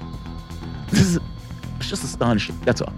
The Chinese government ran a comprehensive stress test drill late February and early March to model what impact Western sanctions similar to those imposed against Russia will have on its economy, The Guardian has reported, citing a source with knowledge of the exercise. The test reportedly involved the key government agencies, including bank regulators and international trade bodies, with officials tasked with formulating emergency measures to be taken if restrictions were imposed. Quote, those involved in this exercise use how Russia was treated as a baseline for China's own policy response. Should it be treated the same fashion by the West? The stress test involves a range of methodology, including modeling, the source indicated. In tech news, PayPal has released nearly $10,000 it seized from alternative media outlets Consortium Media, the site's editor-in-chief has said, allowing it to withdraw its funds after stating that they could be held for up to 6 months without explanation or reason. CN editor Joe Loria noted that the reversal on Wednesday, writing that the U.S. payment company had informed the site its funds were, quote, eligible for withdrawal, unquote, the night prior, days after freezing its $9,348 balance over unspecified, quote, risk exposure, unquote, associated with the account. Quote, Consortium News immediately withdrew the funds, Loria said, adding that PayPal gave no reason for its reversal as it had given no reason for its initial action. That should not be allowed. If PayPal is going to be an organization like that is going to deal with real money, same thing is true for Google, same thing is true for any of these companies where people can make profit off of them, you should not be able to steal people's funds. I don't care what is going on in this situation, especially in this kind of unspecified, random way. That is outlandish. That is outlandish. Let's go in business news. Slovakia warned on Wednesday that it would not be able to agree to European Commission's proposal for a ban on Russian oil, and it's called for more time to find alternative fuel suppliers. The proposed embargo is part of a latest Ukraine-related sanctions against Moscow that would see crude imports from Russia phased out within 6 months, we'll see, and refined products by the end of the year. An exemption was drafted for Slovakia and Hungary, which are heavily dependent on Russia, giving them until the end of 2023 to comply. If it's given them 2023 to comply, that is not 2022, but okay, fair enough. This day in history, in 1904, Cy Young pitches the first perfect game in modern league baseball. Wow. In 1921, Chanel No. 5 perfume is introduced. In 1934, the first Three Stooges film is released. In 1949, the Council of Europe is founded. In 1955, West Germany regains full sovereignty after World War II. In 1980, the British Special Air Service, SAS, terminate the Iran embassy siege in London. You guys are listening to Fault Lines. Thomas, Chan. Those are your headlines. All right. So we are going to take calls. The number is 202-521-1320. That is 202-521-1320. We will be back in a moment. My name is Jamarl Thomas, and with my awesome co-host, Manila Chan. Back shortly. Fault Lines.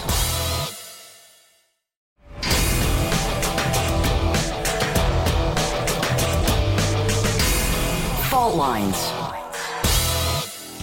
Welcome back to Fault Lines on Radio Sputnik. My name is Jamarl Thomas. I'm joined with my co-host, Manila Chan, coming to you live out of our station in Washington, D.C. And we are taking your calls. The number is 202-521-1320. We have Sanchez from Southern California. It never rains in Southern California. What's going on, Sanchez? Happy Cinco de Mayo, buddy. Well, a most gracious Cinco de Mayo to the both of you as well. Yeah, I'm waving back at you right now. You guys were talking the previous hour about a couple of things that I wanted to respond to you guys about. First of all, you mentioned Star Trek. And I've got some very groovy Star Trek trivia for you. Remember Star Trek Deep Space Nine? Favorite series. No. It became my favorite series. Oh, that became my favorite series. What do ethical people do? The peak of humanity in regards to morality and ethics, etc. What do they do in the face of war? Oh, that is so good. That is so good. The series was astonishingly good. Yes. My answer is yes. That was my favorite of all the Star Trek series, but for another reason. You remember Jake Sisko, Captain Sisko's? Yeah, absolutely. He was played by Cirroc Lofton.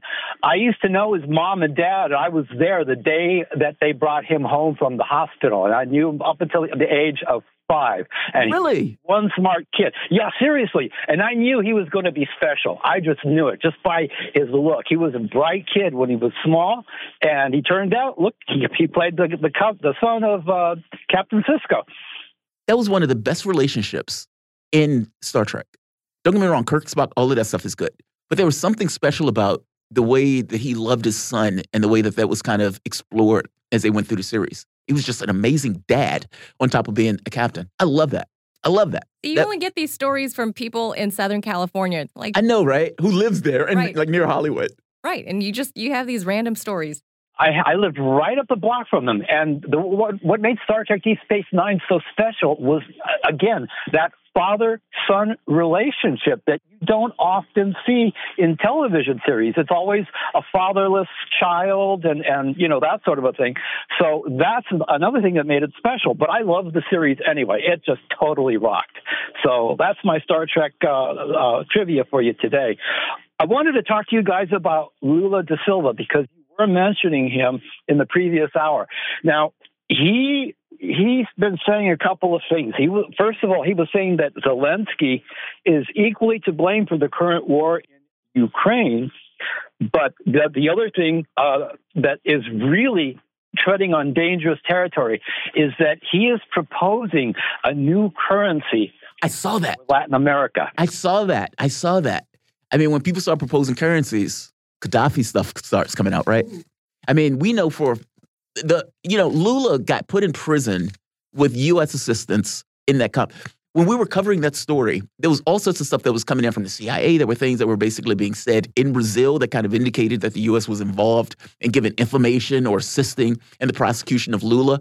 And of course, that stuff has been thrown out as being somewhat farcical because they basically railroaded the guy in order to get the guy locked up to prevent him from taking office, which he would have taken, in which Bolsonaro eventually gets the spot.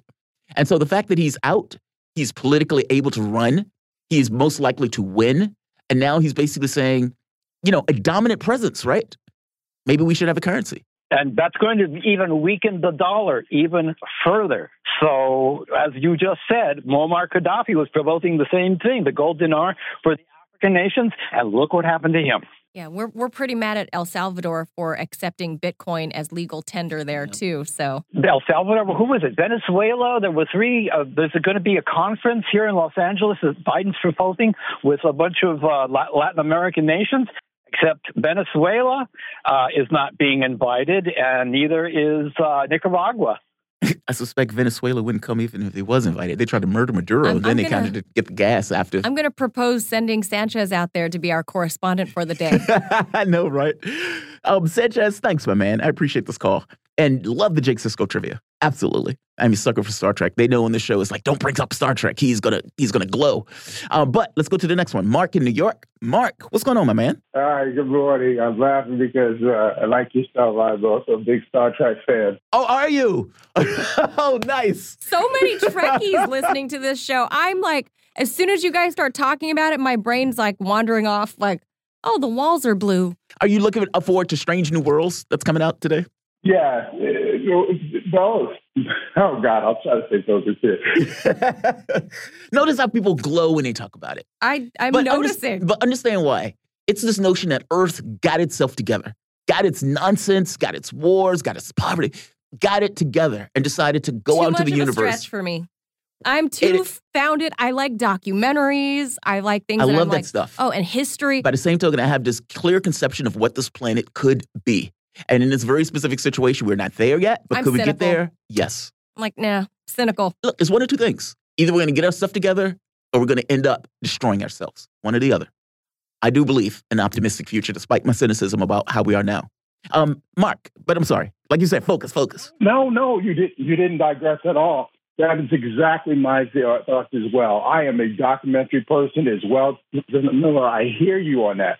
Well, if you really follow Star Trek, you'll see that it's about, yes, Earth getting itself together, possibilities of the future and the promise of discovery for the interest of do no harm, which is what seems to be, in a very odd and strange way, but not so strange, what China is doing. Building relationships that are, exchange of goods and goodwill, but I'm not going to interrupt your society. In other words, that's the Star Trek mission. The mission to, what is it again, Jamarl? To not interfere, to disrupt the civilizations which you discover. Right, non-interference. That basically, meaning we can trade and everything else, but if that country or that world hasn't gotten to a certain point, can't touch it, can't deal with it, and you can't interfere with the development of another species. Prime directive. And look, that's complicated. Like that's not an easy thing. There's a war. There's a medical issue that's affecting us as a civilization. Do you help? You have the technology to do it. Do you help with the electric civilization die out? Or it creates all sorts of crisis in regards to how you as a society, as these kind of ethical human beings in the way that you pursue, ethical, justice, et cetera, honest, the works. And you're engaging with these things that are not necessarily that way. How do you behave? And you're not the simple arbiter of what is. Exactly. In other words, so it's a beautiful written series, and I kudos to the writer because people really understand it in this in-depth way. It is a really humanitarian, or not even say humanitarian, it's a real interesting way of getting along in the world to challenge your own views and how do you come to grips with people who have very different views without, again, just annihilating because yours is the right way and the only way. But I wanted to bring up the point of the globalism that you happened to mention in talking with your earlier guest with respect to trade, but also with respect to we get the government we get. And that's where I'm going to sum it up into. Basic point being that when we talk about globalism, since the typo documents, the post-document discovery, we've been in a global empire since then. But, we traded in slaves. We took other people's land. We've been overthrowing governments in South America for the longest in the interest of what? The rich or the particular nation or the lords saying, well, you own nothing, but you will do my bidding. I'll recruit you into war, and you'll go and march and take that man's land over there. Okay? So we just are beginning to understand, but many of us don't because, again, we live in a 9-to-5 world. No, you said the urgency of now. If we only deal in the now, and I mean us who are on the ground, not because there's think tanks, there's theorists, there's the Rand Corporation, they're great ideas. We have the dumbest political class you can imagine. Really do. We have a very dumb political who are leading us into silliness in terms of the economics and the possibility of nuclear war. I don't want to do doomsday analysis, but it is the conglomerate of all of this coming together that is sad. I wrote to my elected officials, 2 of them the other day, of which I challenged them to stop this madness.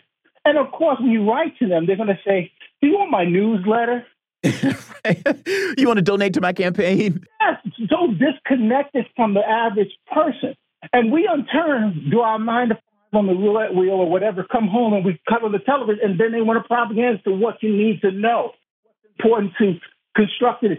I want to conclude with this one last thing. When I talked about that 40-page, or it was mentioned about that 40-page booklet. Right. Here's the thing. In that 40-page was like 40 different people who you needed to know. And I'm saying if you don't take the time to read, are we so debased in society? And I know it's hard. I grew up poor, too. I know what that's about. But if you don't read and commit to this is the government you will get. So we allow these people to dumb us down to a point where we're not thinking. And if we had any sense of what a sentient being would be, you get the tricky thought there, then we might say, hey, I can't just allow this. I have a responsibility to my children, to my family, to engage and educate and inform myself as to what is necessary. So we can challenge where we are at this break, because I said the other day, we're about to have our butts handed to us. And it's not because we need to fight. We need to recognize that China has a right to exist. Russia has a right to exist. South America has a right to exist. That's where I'm going. Mark, what it is we have elected a whole bunch of Pied Pipers, and they are walking us off a cliff, and we are just listening to the music from their flute and just going with it. Yep. And we're just piling off the cliff. Thank you so much for that call, Absolutely, Mark. We got to go to our buddy. Oh. Yeah, well, we'll bring you back, Tarif, at 9:30 because we have a guest that's on the line. But I would say this. Oh, Tarif is there, everybody. So yeah, he's there. Tarif, call us back. 9:45. We'll take you, Tarif. We missed you yesterday. Yeah, because we wanted to get to the Rumblers missed you yesterday, Tarif. So we'll get back to you. Look, and Mark, 1,000% agree with you. Just to close it. Look, in my head, a lot of these things, we're billiard balls. I know people think they think. I know they think they're rational and everything else, but all things being equal, people flow with environmental circumstances. And it usually takes environmental circumstances to get so monstrously bad where the typical way of life is no longer acceptable, meaning it is more painful to live as opposed to take the pain of changing the events. That's where we are, even in Star Trek. What did they went through, a third world war, environmental collapse? It was only at that point where we were on the brink of disaster where people change. We're no longer, that's where we're going. Look, you guys are listening to Fault Lines. Thomas, Jan, back in a moment. We're going to get into some Ukraine conversation about what's going on the ground. Back shortly. Fault Lines.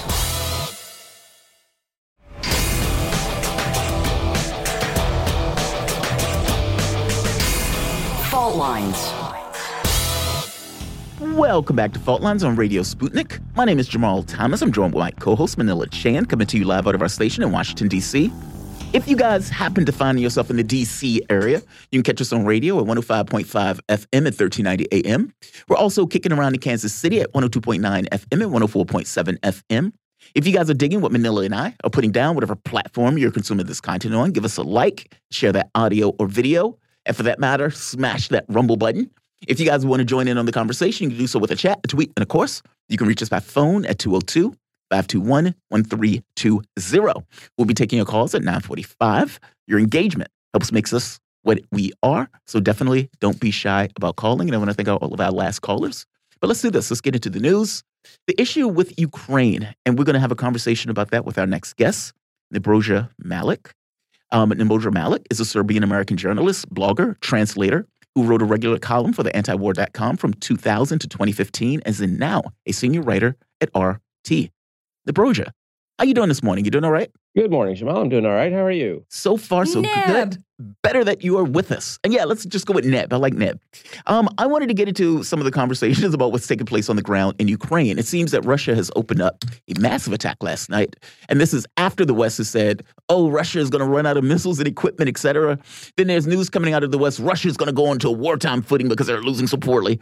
And I was going through some of the reports last night, and a French journalist that's embedded into the Ukrainian military is talking about the sorry state of that military and how they're running out of men and materials, how these guys are walking to certain locations as opposed to having military vehicles to get them from point A to point B.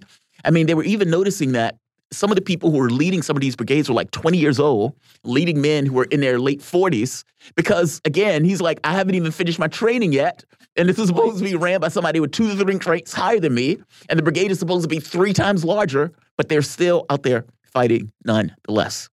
This doesn't sound like a situation of these guys are winning. I'm even hearing about larger encirclements that are taking place in multiple areas of the East with the Russian military moving slowly, but moving nonetheless, taking villages. What is the reality on the ground so far? And maybe the question is, what is the latest news going on in the Ukrainian conflict? I'm familiar with the report you just cited. Yes, it's the AFP report from a day or two ago that was describing a Ukrainian. They were calling it a brigade. It's no more than a reinforced company at this point that marched for 12 miles, I think, to Svetlogorsk. And it paints a really grim picture of things on the front that is really sort of at odds with all of this other propaganda in the mainstream media. And it's a little strange because AFP has been carrying water for the government in Kiev pretty reliably for the past several months. So if even they are admitting that things are this bad, things must be really bad. From the maps and the reports and the Telegram channels and everything else that I'm monitoring, I'm getting an image of things getting pretty heated last night, our night, their morning, I guess. The time difference you got to factor in, but things got pretty hot and heavy on that front line, as well as deep inside Ukraine and all of these supply dumps and electrical power stations that are enabling railway traffic. Because the Russian military is now not trying to destroy the rails itself, but knock out the power stations so that the trains with all of this fancy weaponry coming in from the West can't get in. And the Russian Defense Ministry has very bluntly told, I was wondering what was behind that statement, when Defense Minister Shoigu, who is definitely not dead, as it's been rumored in Ukrainian media, he basically said, we're letting our NATO, quote, partners know that any of their transport that crosses into Ukraine is a legitimate target. And I'm like, why is he warning NATO about their transports? They're not sending vehicles over, they have trains. Oh, wait, no, they don't anymore because most of the train traffic has been knocked out with these power stations.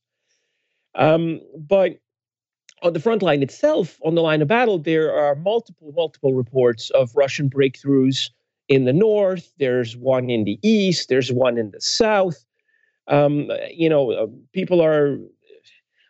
A lot of armchair strategists are expecting, some sort of, 24-hour or 48-hour victory. I don't think things are happening like this. This is very methodical warfare. Artillery is doing the bulk of the work, and it's It's not pretty. War never is. People who think it is are in the wrong profession or are lying to people. But from what I can see, it really appears that the bulk of the Ukrainian troops facing Donbass, the main body, the most highly trained, best equipped, et cetera, are actually in terrible shape logistically. They are running out of supplies. They have very few prospects of reinforcements, what with their supply lines basically being under artillery fire and now cut off one by one. And they really have no strategic prospects of, I won't even say winning. I mean, winning was not an option a month ago. No. They don't have a prospect of making it out of this alive unless they can negotiate some kind of surrender. That's what's looking like to me. Just looking at these most recent reports. Neb, I want to go back to something. I mean, I know we're laughing and joking at the idea that Shoigu was dead somehow, which we know is not true. But the Ukrainians are saying that there have been like 12 high-ranking Russian military officials that have been, I don't know, shot dead or, whatever that they've killed with U.S. assistance given intelligence. Right, from intelligence. But then when the intelligence community is asked about it, as direct quotes by the press here, they're like, can't really confirm, can't. So they don't want to say, yes, that's true, but they don't want to say no either because, I don't know, Nina Jankowicz is going to sail in and be like, stop. Right. That's not true. You can't say that. Sing it in She's a going to YouTube sing through post. stop. Right. But there's a little bit of that I want to touch on, as well as the new news coming out of Brazil with Lula making his reappearance, and he wants to, regain his seat as the leader of Brazil, probably the biggest economy in South America, the biggest country physically for sure. But him tacitly supporting the Russian side. He didn't exactly say, but he definitely said that, hey, this is not winnable. The Russians have a point. The U.S. kind of interfered over there. He would know. Can you touch on those two things? Well, yes. So the funny thing about I don't necessarily think that the American press is going around in fear of the show tunes dictator just yet. But I do. Is that what we'll call her? The show tune dictator? Might as well. I saw it somewhere online. It's not necessarily my phrase, but I'll use it. But I think this whole story, when you talk about claims made by the Ukrainian government and the media over there that are outlandish. I mean, to the point like last week, BBC was like, the ghost of Kiev was actually real and he died in battle. And then the Ukrainian military, like within hours, was like, actually, yeah, BBC, nice try, but no, it was never real. We made him up. Like when the Ukrainian military itself is like, no, we made him up, but that's a good thing actually. And all the media in the West are like, yes, it's a good thing actually. It was really shameful to watch this whole orgy of groupthink here. But when it comes to this intelligence report, like this is why when the New York Times or people like that say we've confirmed this, I don't believe them anymore, because they never recanted the fake story on Russia bounties in Afghanistan. That was false. That was fake. That was fake all along. They keep talking about how U.S. intelligence led Ukrainians to shoot down these plane loads of Russian paratroopers. There's never been any evidence these planes were ever shot down. It was a fairy tale, just like the ghost of Kiev. And if these things were true, then the U.S. government would literally be party to the war. Like if you provide intelligence support, like when the U.S. provided intelligence support and resupply support to Saudi Arabia and its coalition during the war in Yemen, there were lawmakers objecting that this makes the U.S. party to the war and the mass murder of Yemenis for years. This has been going on since 2015. And there were even resolutions, trying to pull the U.S. back out of this. Nobody's objecting to the U.S. government doing the exact same thing with Ukraine now. And that's very telling, first of all. But secondly, yeah, I mean, it absolutely makes the U.S. party to the war. And then, of course, it would make U.S. officials and U.S. spies and all this other, all these other people and institutions legitimate targets. And this is madness. Nobody wants this. The U.S. government doesn't want this. They would like to pretend that the U.S. government is perfectly neutral and totally supporting Ukraine, and this is not a proxy war. And if there's any sort of consequences for this, that's unacceptable and blah blah blah. So we can do whatever we want to you, but you can't defend yourself because that would be evil. That's a very typical approach. Well, it's also a little bit more insidious than that. I mean, if you think about it, they're using brinksmanship as a means to basically not get consequences for being involved in a war like this. All of it, even the mercenaries. Like Russia doesn't call troops from Canada or troops. I mean, there's an expectation or there's a rumor out. I'll call it a rumor. I don't know if it's true. That a Canadian general has basically been captured. Unconfirmed rumor, right. Unconfirmed reports. Yeah, let's call it that. Unconfirmed reports. On the news. Fair enough. Unconfirmed reports, quote unquote. That a Canadian general has basically been caught and is in Russia now. I mean, you have all of these people from all of these foreign countries. We know that they're trainers on the ground.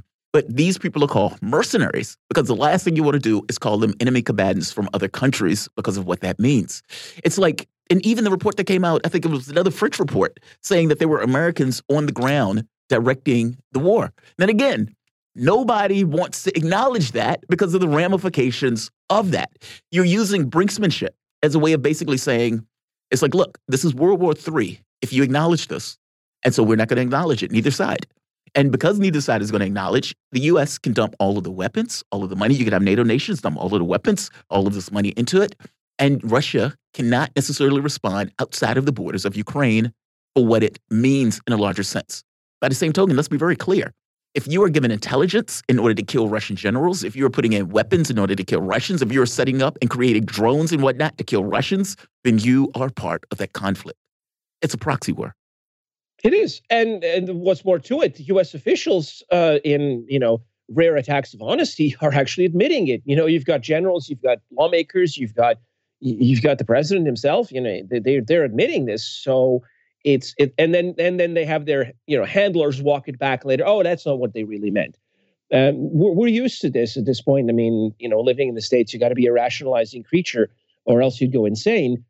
But yeah, this is how things function, unfortunately. I got to share with you some of the people in the Rumble chat room are recommending we call her Scary Poppins. Oh, I like that. I like that. Or Mary Stoppins. Oh, I like Scary Poppins. Scary Poppins is sexy. I like that. Scary Poppins. I like Instead that. of Minister of Truth. Yeah, right. Mistress of Truth. Mistress of Truth. One more thing with this. How is Russia going to respond to this? And I guess I'm not going to ask how. Russia's response is basically saying, okay, fair enough. You can put those weapons in, but those weapons are not going to get to the battlefield. So last night, it seemed like, and correct me if I'm wrong, they opened up a massive slew of missile attacks on, let's say, railroads and things, or let's say the transportation system of the country itself in order to prevent those things from getting from point A to point B. Is that correct for yesterday? Well, I mean, you can believe the videos that show these missiles, doing their work all over Western Ukraine, or you can believe the think tanks and the so-called open source intelligence who claim that Russia ran out of missiles 2 months ago. Right. So, I mean, depending on who you believe. But yeah, I mean, again, the videos that I saw and the aftermath of the damage shows that this, transport infrastructure for delivery of weapons has absolutely been targeted and, if not destroyed quite yet, very seriously damaged.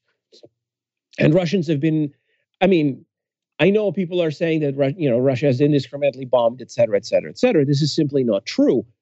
But I've actually seen Russian activists who support the war criticizing the military for not being aggressive enough in going after this infrastructure at this point, because they're saying, look, the West has declared proxy war on us. They're sending all of these weapons in. We must make sure that they never make it to the front. If you don't make sure that these weapons never arrive, you're responsible for whichever one of our boys gets killed. That's what they're arguing. I'm just, translating their argument here. So, this is a situation in which the Russian military finds itself in, that it's facing criticism domestically for not being aggressive enough. Now, for what Manila asked about Lula, it's a very interesting situation. I saw that interview yesterday, and I was going, oh dear, because, Lula can't help himself but be honest. Think of him what you will, but he does tend to speak his mind and his heart. And in this particular interview, he literally said, look, you talk about this being, Russians are entirely to blame for this, but what about Zelensky? He could have pledged neutrality at any point. He could have and should have negotiated at any point. And instead, here you are encouraging him. This is Biden's fault. He's written Zelensky a blank check, and instead of trying to negotiate for peace. And he basically said, look, you're painting this as a black and white situation, whereas you're stoking the fires of war. This is irresponsible. And here am I reading this going, oh dear, because Bolsonaro, who's currently in power, has basically said, I'm not getting involved in this Western war against Russia. This is none of our business. And he was absolutely pilloried in the Western press for this. Well, yeah, he's the B in BRICS. So right, yeah, right. And obviously, so there's this push to replace him. There's been these repeated pushes to replace him because he's been called the Trump of the tropics and all this stuff. And so, the American establishment that wanted Trump out wants Bolsonaro out just as well. But the problem is now you've got, the guy who's polling 14 points ahead of Bolsonaro is saying these things. And I can imagine people in Langley going, oh, we're going to need another coup in Brazil, aren't we? Damn it. Got to do it again. Yeah, Lula was sent to prison on these trumped up, false corruption charges that the Brazilian judiciary eventually admitted were bogus.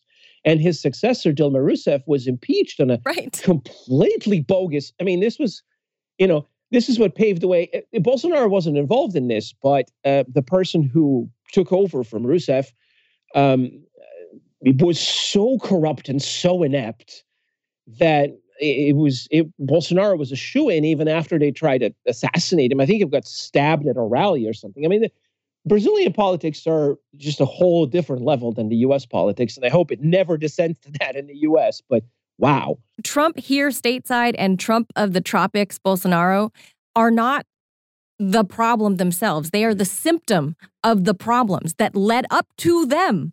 So if anyone had problems with those men taking power, take a look at how we got there.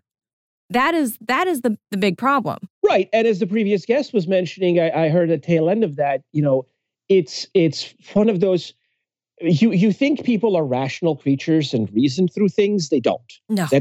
I'm sorry, but that's just not true. We rationalize things after the fact, and we're very good at it.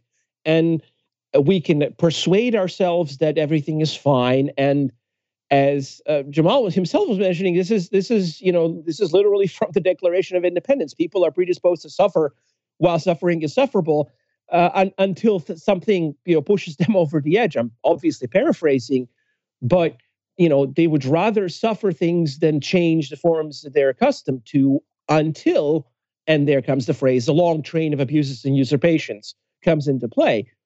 So. Yeah, obviously. The fact that the Brazilians voted for Bolsonaro, to me, indicated that they were fed up with their establishment. And to all of these think tankers that think that Russia ran out of missiles 2 months ago, it indicated that they were stupid and didn't know what's good for them. And same kind of thing applies to U.S. politics. If the voters don't reflect the will of the political establishment and these think tankers and the professional managerial class sitting on their laptop jobs, and believing that they're the ones whose job is to think for everybody and tell everybody what they, quote, need to know, that phrase really irks me because it's ridiculous and it's also so pretentious, patronizing, and then the voters are stupid and don't know what's good for them, and they need to do better. Well, that's what they did here, by the way. That's what they did here. With the whole Washington Post stuff. Not Washington Post, I'm sorry. New York Post. Oh, we can't let the Hunter Biden story go because the public will make a wrong choice in regards to accommodating the information. We can't let you see that. Right. We can't let you see too That's much not in your reality. best interest. Yeah. Well, and the same thing. I mean, I don't want to get involved in the Roe versus Wade debate, but the commentary that I've been hearing about the whole Supreme Court business over the past couple of days is, we can't let voters make these decisions. We must. But wait a second. And you say I'm for democracy, which means banning people from voting on things is a hot take that I never thought I'd hear, but here we are. Going back to what Steve Gill said, we had also discussed, I don't know if you heard that part, but I was talking about how we were joking about how Russia, instead, these sanctions backfiring on Russia, instead of them being obliterated by U.S. sanctions, they've actually been doing fairly well in spite of them because and you lived in Eastern Europe during the fall of the Soviet Union, so you can tell us from firsthand experience. I posited that the reason that the Russians are actually I'm not going to say they're bulletproof, but that they're largely okay from these sanctions is because after the fall of the Soviet Union, what they did was rebuild their own economy within their own borders and brought back manufacturing and brought back farming, and they stopped outsourcing everything and started doing everything at home in the motherland, right? Anything from butter all the way up to making clothing, right? Manufacturing clothing. So everything in between. Would you say, because you were there witnessing all of this stuff and everybody rebuilding post-Soviet Union, would you say that's largely why Russia has not been impacted at all and life seems to be going on as normal for everybody else in Moscow or St. Petersburg or wherever? Pretty much, I would say that they aggressively started onshoring, so to speak, their industries and everything else since 2014 or so. I mean, they've been doing that before, but not at such a high rate. But definitely in 2014, when the coup in Ukraine happened and Crimea happened and the initial sanctions happened, they adopted a strategy of onshoring their entire economy and not being dependent on the West for anything that they couldn't help. And that strategy now is paying off, from what I can tell. And I think the people who created these embargoes, I won't call them sanctions. That's the wrong term for it. They're embargoes. I think the people who crafted them basically went about it thinking, hey, this is what would hurt us, so it will hurt them, and therefore we're going to do it. And what's happening is it's literally hurting them. It's hurting the Europeans most of all. It's not hurting the U.S. much because it didn't have as much of a trade balance with Russia. And the trade balance it currently has is really, really negative. The trade deficit is at a horrible place, but nobody's talking about that. But it's absolutely wrecking the European economy. And, here we have these European bureaucrats going, that's fine, everything's fine. But, and the U.S. doesn't care. So much for caring about your allies. Well, is it that they don't care? Or is it that they recognize that you're an injury to Europe? They're willing to sacrifice Europe. Exactly. It's a benefit on some level to the U.S. Because think about it. Europe is going to be paying more for energy costs. Their industry is going to be decimated as a result of it. The U.S., for the most part, is oil independent and will probably be transferring over to other stuff, meaning it doesn't damage us like that. And so where's the negative for the U.S. for an ally and, yes, a competitor to take a hit for this? Well, absolutely. I mean, this is one of those, they keep talking about how the Europeans are faithful allies, but they're treating them like, abused dogs in this relationship. And, the Europeans are going along with it because for whatever reason, they're perfectly willing to, serve American interests as opposed to their own. But again, the French had a chance to have their opinion heard on the subject, and they reelected the guy who kept them locked down and literally said he wants to abuse them. So, who am I to tell them they don't know what they're thinking? I was just condemning that approach a minute ago. So I need to stay consistent to what I just said. If the French decide that this is in their interest, then more, let them have at it. Stockholm They've made syndrome. their bed, they should sleep in it. Neb, we're coming to the last minute or so, and I wanted to hit one more story. And this is something that's coming out of the West. Okay, 30 seconds. It basically points out they're saying that Russia is about to go onto a wartime footing because they're losing badly. What's the reality in Russia right now on this issue? I mean, so far they're in a peacetime situation. Victory Day is coming May 9. Yeah. From what I've heard from Shoigu's public statement, he's expecting to have about 60,000 various personnel taking part in various Victory Day parades. I'm sorry, but if you're losing a war and you need to declare general mobilization and you have 60,000 people to spare for military parades, something is not, one of these things is not true. So I guess we'll see when the parades start whether, which one of these it is, but I would imagine that, no, they're not going to declare war. Neb, I believe everything that's coming out of Western media, and so reality can't be right in this. No, Neb, thank you, my man. Nebojsa Malic. Yeah, Nebojsa Malic. He is a Serbian-American journalist, blogger, translator who wrote a regular column for antiwar.com from 2000 to 2015 and is now our senior writer for RT. You guys are listening to Fault Lines. Thomas Chan, back in a moment. Fault Lines.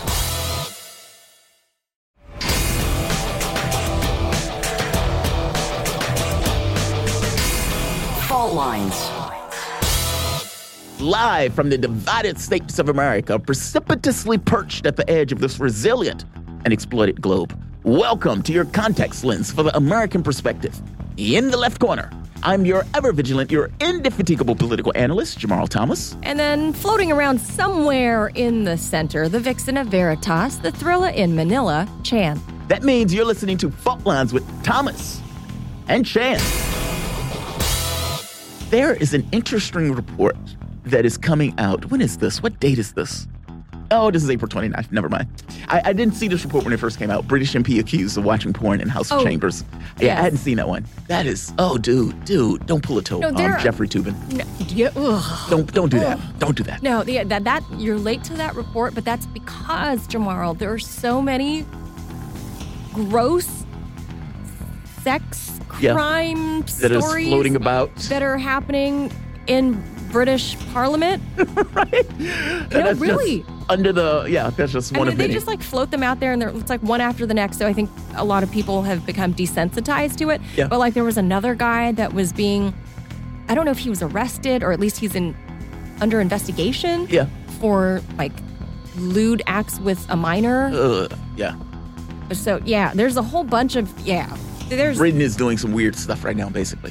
No, but that's the thing is there's a small percentage of people anywhere in the world. It's not necessarily that the Brits are doing weird stuff. Just the Brits. What's the Brits? But you can argue. But you can argue a lot of the weird sex stories usually come out of Germany or Japan. Well, Germany is famous for the weird sex stuff. Right. The stuff that you're that's They always gruesome. talk about German porn. And it's God, that's, Oh, that's gruesome. Yeah.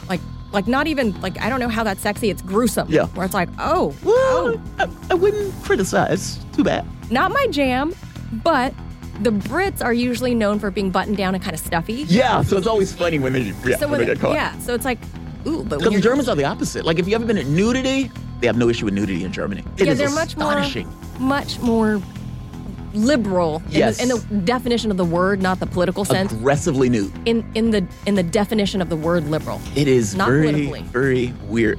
Yes. I was at a comedy club. In Denmark, they're very, Oh, they like that way too? Because, it's you have this sauna culture, in a way. Where Say what? The what culture? Sauna. Sauna? Getting saunas and stuff like that. They're really into saunas? Yeah, when you go to Finland has saunas attached to the houses and stuff like that. Really? Yeah. And so when I'm traveling, or at the very least when I was traveling, I have issues where I have to fluid balance, because treatments and stuff like that. I have no way to give her the fluid. So saunas is one of those ways that helps get the fluid out. Basically Oh, no kidding. The heat rooms. What are they things? Yeah, saunas. Yeah. And so temperature, you can sweat out and that type of stuff. So it allows an alternate way of trying to control the amount of fluid balance. All right, great. So I go for functional reasons. And I'm in Germany. I go to a German sauna and everybody is naked. Everybody in the sauna is completely nude. And I am wearing shorts and I'm thinking, oh my God. Are they separated by gender? No. Everybody is everybody? Everybody is everybody. Women, bush, breasts, penis, all of it. Just out. Flying around. Flying around. And I'm sitting there in the corner I feel embarrassed because I've got shorts on, right? Everybody else is naked. Oh. And I'm all right. So you were modest. I didn't know they were doing that. Okay. You didn't know it was a thing. Yeah, I didn't know that was a thing. I mean, I just came out of Spain or somewhere. Spain, the guy comes in making sure, hey, you got your shorts on? Yes, I got on shorts. Okay, great. So everywhere else understood it. We're you got to be clothed in these sauna. Okay. Germany, not so much. Every German sauna was basically a nude and a co-ed sauna. And I am sitting there like, oh my God, I am so embarrassed. I felt great for having my shirt off because I have so many surgical scars. And like I said, I had more surgeries by the time I was 30. I think I had like 30 surgeries before I was 30. And so for me, it was like, just that part was liberating. I was I've done this. This is great. I've been able to do this. And now everybody is naked. And it's the weirdest thing ever. I have a conversation with this African-American woman at a comedy club, and part of her routine was the aggressiveness of German nudity and how she was so off-put by it when she gets there. In your face nude. They're in your face. And she was saying like they were at a park with nude beach. Look at my nudity. Look at my nudity. She said one day, I am in a park. I said, screw it. And she said, I took off my shirt. I'm walking around with my breasts out. At a park? At a park. Because, again, it was like a nude beach or something like that. Oh. And she said, a guy comes up and is like, M&M, not M&Ms. He said, cookies or chocolate cookies or something like that. Talking about like her breasts. Yeah. And her point is like, this country is aggressively nude and it is off-putting for people who are coming from America, more modest countries. It is very, very weird. Interesting. I've been to Germany many times, but never to a sauna visit. I've never done the sauna there, and from what I saw, they're just typical, go to the sauna. Hanging out on the River Rhine, and you got to go. They're playing a lot of, that what they're famous for is that discotheque music, right? Like that. The electronic music. There is a big building that it's white. It's this kind of weird octagon. I can't think of the name of the place, but it's an entire spa facility. In the pool area. See, this has got to be like remnants from the Ottoman Empire, because the Turks love all that. This is very weird, though. It's like a sci-fi place. Like in the pool German itself, twist. it's all black. The pool, meaning it's pitch black, and you have lasers flying all around the room. And in the water and stuff like that. And then as you go out of that, now you have to wear your clothes there. You got to wear your clothes in that. But people were still having sex in the pool. So there's that. When you walk out, there are multiple sauna things. There's alcohol when you get alcohol. But when you're in the sauna, it has to be nude. And they have multiple saunas that are in the building that people can walk to and get massages and stuff like that. It is a weird sci-fi-esque building. Germany is weird with that stuff. I mean, granted, weird in context to us. We're more modest. Laser darkness pool. It is bizarre. I can't think of the name of the place. It's this kind of octagon place. I need to find it. Because every time I think of that stuff, it's so wild. Look, I enjoyed it, personally. Where is this, like Cologne? No, this is Berlin. This is Berlin. Berlin? Downtown Berlin somewhere? This is in Berlin. Berlin, you can't miss it. The place is the weirdest looking place you would ever see. It's this white shaped, with all of these weird shapes associated with the building. So it's like an architectural design to it. To the building itself. itself. So you would know it if you saw it. You would know it if you see it. Well, that's... Next time I'm in Berlin, I know where to avoid. No, go, check it out. That stuff is amazing. I love those experiences. Not trying to see that. Not trying, just saying. I mean, Iceland, even the Blue Lagoon in Iceland. You have to, is it called the Blue Lagoon? I think it's called the Blue Lagoon. Again, sauna, spa, got to be naked when you're taking your shower, and they have monitors to walk in to make sure that you're naked when you're taking your shower. I don't even like the Korean spas here because you're going to look at grandma's boobs hanging to her belly button. One of the most off-putting experiences was laying on a slab with this guy. Yeah, it's like you're on a slab, you're naked. I think this was in Turkey. No, this was in Georgia. I think it was in Georgia. And it's like the guy comes in. Georgia, Europe or Georgia, America? Georgia, Europe. Okay. And the guy comes in with this huge loofah. You're laying on this slab, just this slab thing. And they're scrubbing you like an animal. It's like you're scrubbing. And he's like, flip over. It's like I'm holding my area. He's scrubbing. And then he's like throwing water on you and everything else. Sounds violent. Yeah, it's weird. It feels like you're being scrubbed down like an animal. It's a very bizarre experience. Would I do it again? Yes. It's rejuvenating. Thank you, Andre. It's rejuvenating. The pool, this was one of those, it was a hot spot, right? And so when you go in, the water is upset. I can't believe anybody could get into that water. It took me about 15 minutes just to submerge myself because it was that hot. And the room is blazing hot. You're sweating bullets the entire time you're through. And so when the guy comes in, you get the rub down. He's throwing the water. He's like, dude, stop. The water is boiling. And of course, he thinks it's funny. That's not funny. Oh, my But you get to scrub down everything else. Loved it. Would do it again. Would recommend it to anybody. Not my jam. It's like a metal. It's like a slab of rock or something, and they just rub down. Same thing in Spain. They have those too. Yeah, like these kind of Turkish spas and stuff like that. Yeah, a lot of the Ottoman influence over that region of the world. Right. You got to try it once. My wife did it. My wife was off-put by the whole thing in Iceland where she was in the shower. She was like... I don't think they're giving females the same beatdown that men are getting, though. You're just getting, pummeled. She did in Spain, she did, yeah. she's getting just They came in, giant they did the loofah, same just, thing with her. In that case, it was a woman that came in to do it. And yeah, they like had a the big, loofah. giant They're woman with a giant loofah. rubbing, scrub you like an animal. Throw water on you, all the good stuff. Right, it sounds like they're purifying you to cook you for dinner.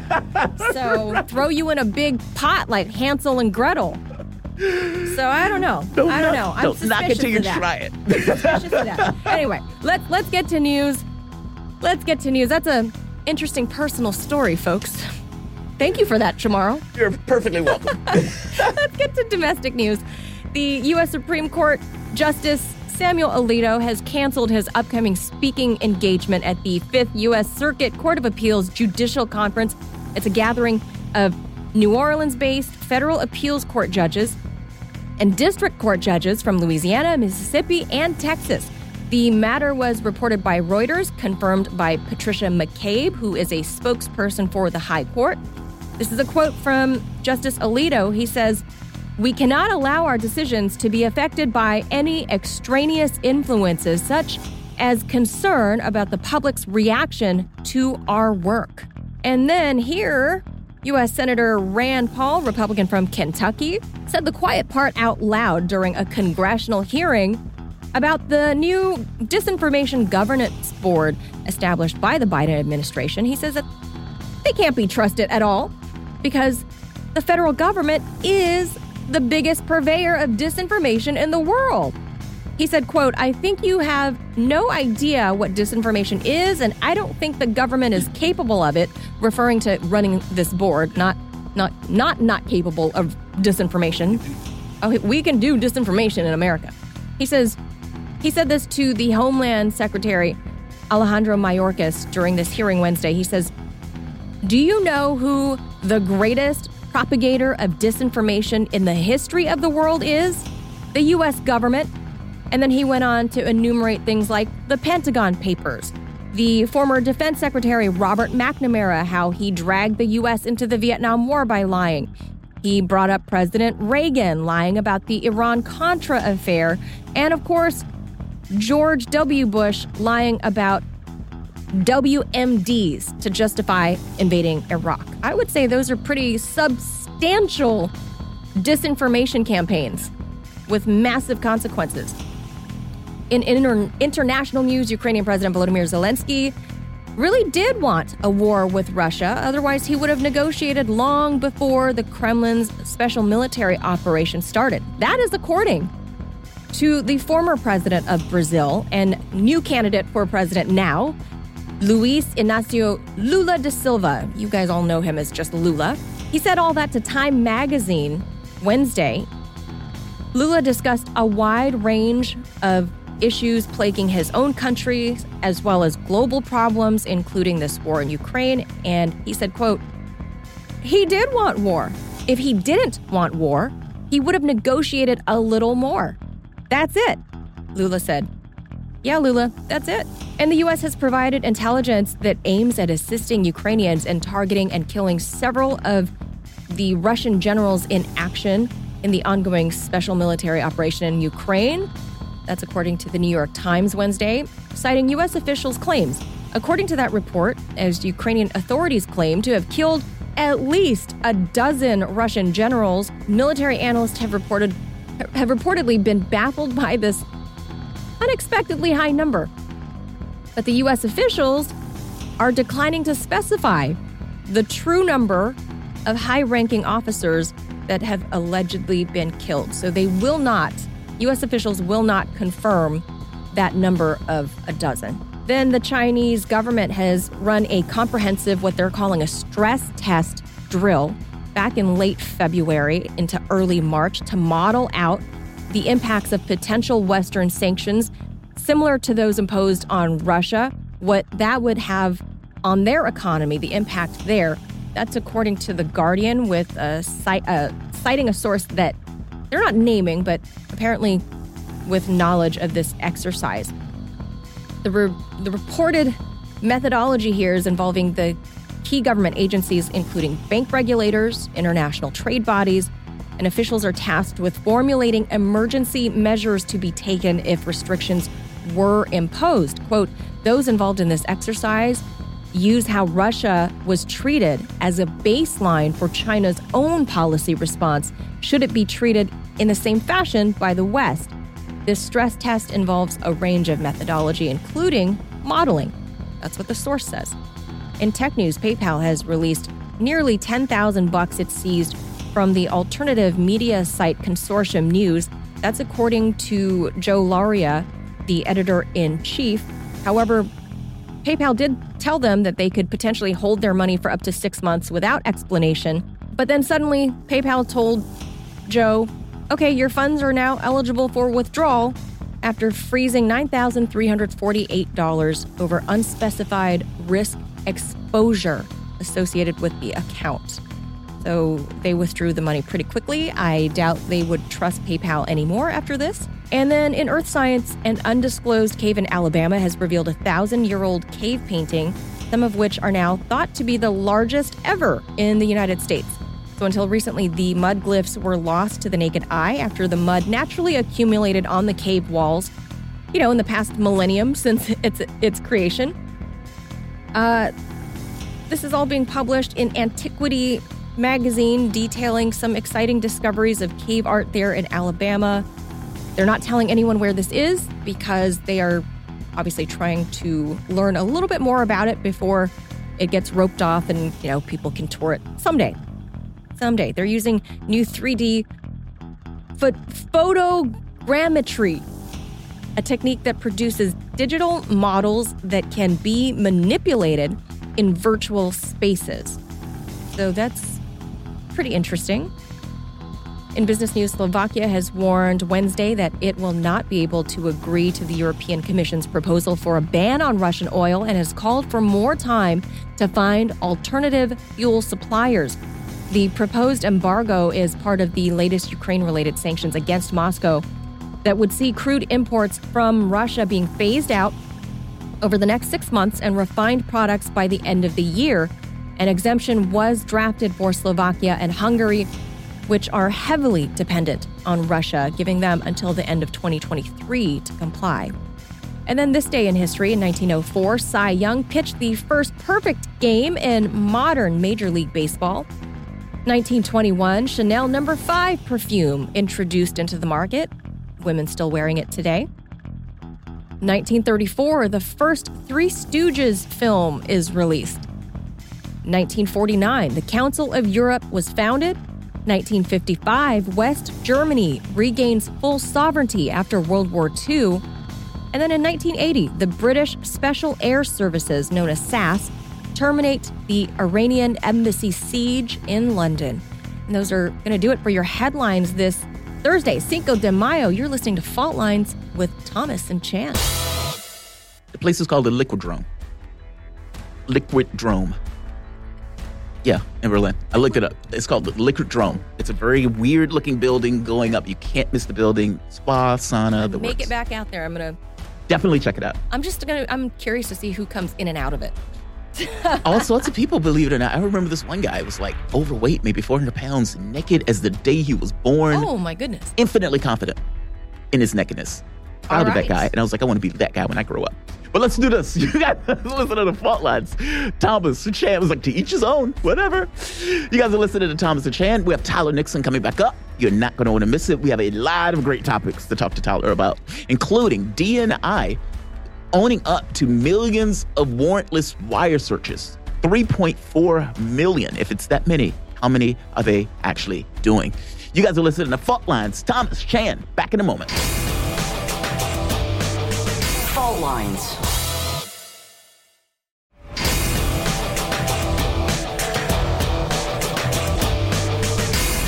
Fault Lines. Welcome back to Fault Lines on Radio Sputnik. My name is Jamarl Thomas. I'm joined with my co-host, Manila Chan, coming to you live out of our station in Washington, D.C. If you guys just so happen to find yourself in the D.C. area, you can catch us on radio at 105.5 FM at 1390 AM. We're also kicking around in Kansas City at 102.9 FM and 104.7 FM. If you guys are digging what Manila and I are putting down, whatever platform you're consuming this content on, give us a like and share that audio or video. If you want to join in on the conversation, you can do so with a chat, a tweet, and of course, you can reach us by phone at 888-521-1320. Your engagement helps makes this show what it is, so definitely don't be shy. Gotta read this report. Now just read it straight. The FBI conducted nearly 3.4 million searches of Americans' data last year without a single warrant. Since 2013, the Office of Director of National Intelligence has published its annual Statistics Transparency Report, which discloses that the U.S. intelligence community, quote, use of national security surveillance authorities, unquote, the most recognizable of these might be FISA. The extensive report covers a wide range of intelligence communities updates and data, but this edition is uniquely concerning. As originally spotted by the Wall Street Journal, the ASTR for calendar year 2021 states that the FBI conducted, quote, fewer than 3,394,053 searches, U.S. person queries between December 2020 and November 2021. That is amazing. Though the FBI is legally required to obtain an order for the U.S. Foreign Intelligence Services Court, basically FISA, prior to assessing the results of each search, none of these searches involved a warrant.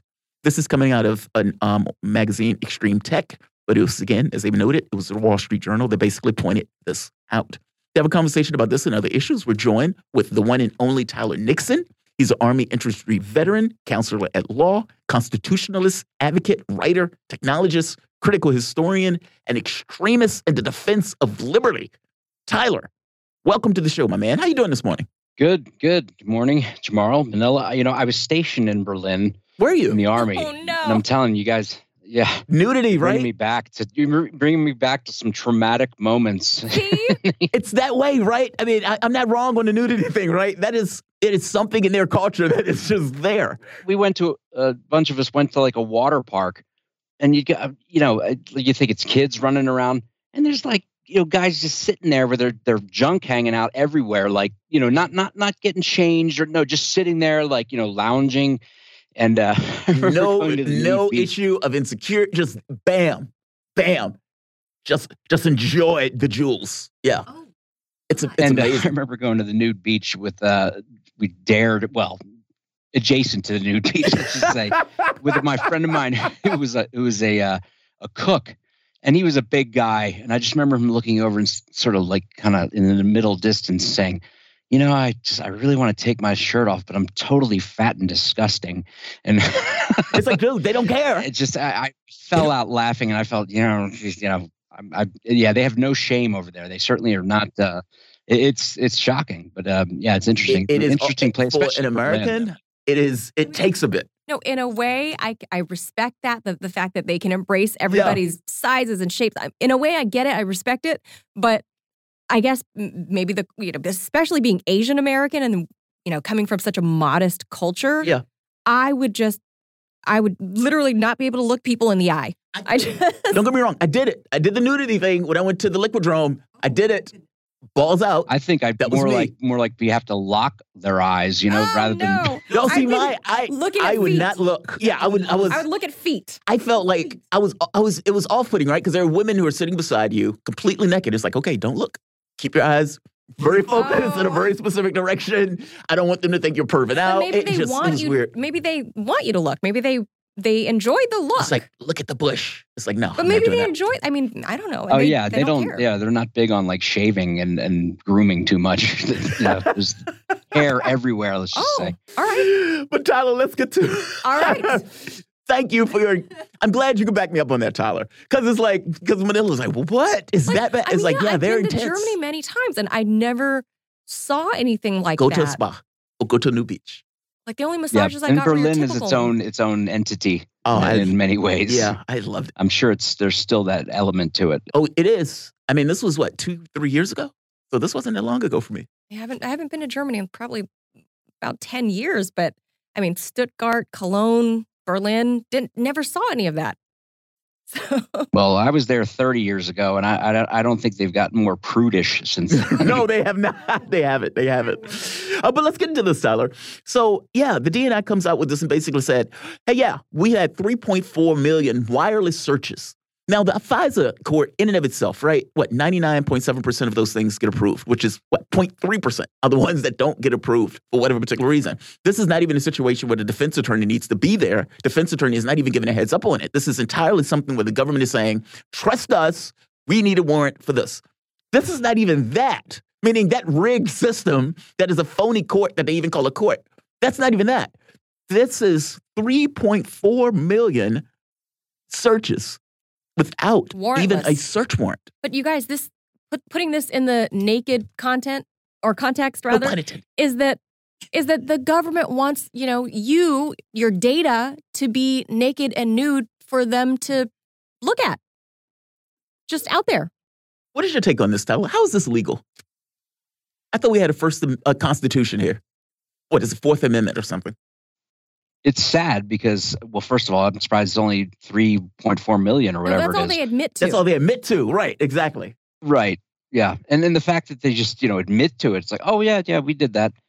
This is the result of, frankly, the hysteria and the draconian sort of totalitarian measures taken in the wake of 9/11 by the criminals, Bush, Cheney, Michael Hayden, frankly, who set up this mass surveillance system that was originally supposed to be, if you followed any of Bill Binney's stuff, he created a system within the NSA that was unique, very narrowly tailored to gather the information that they needed against terrorists, against actual people who were threats. And Hayden came in, they blew Binney and the likes of, say, a John Kiriakou and the CIA out, and just said, no, we're building this massive dragnet style, that gets everything.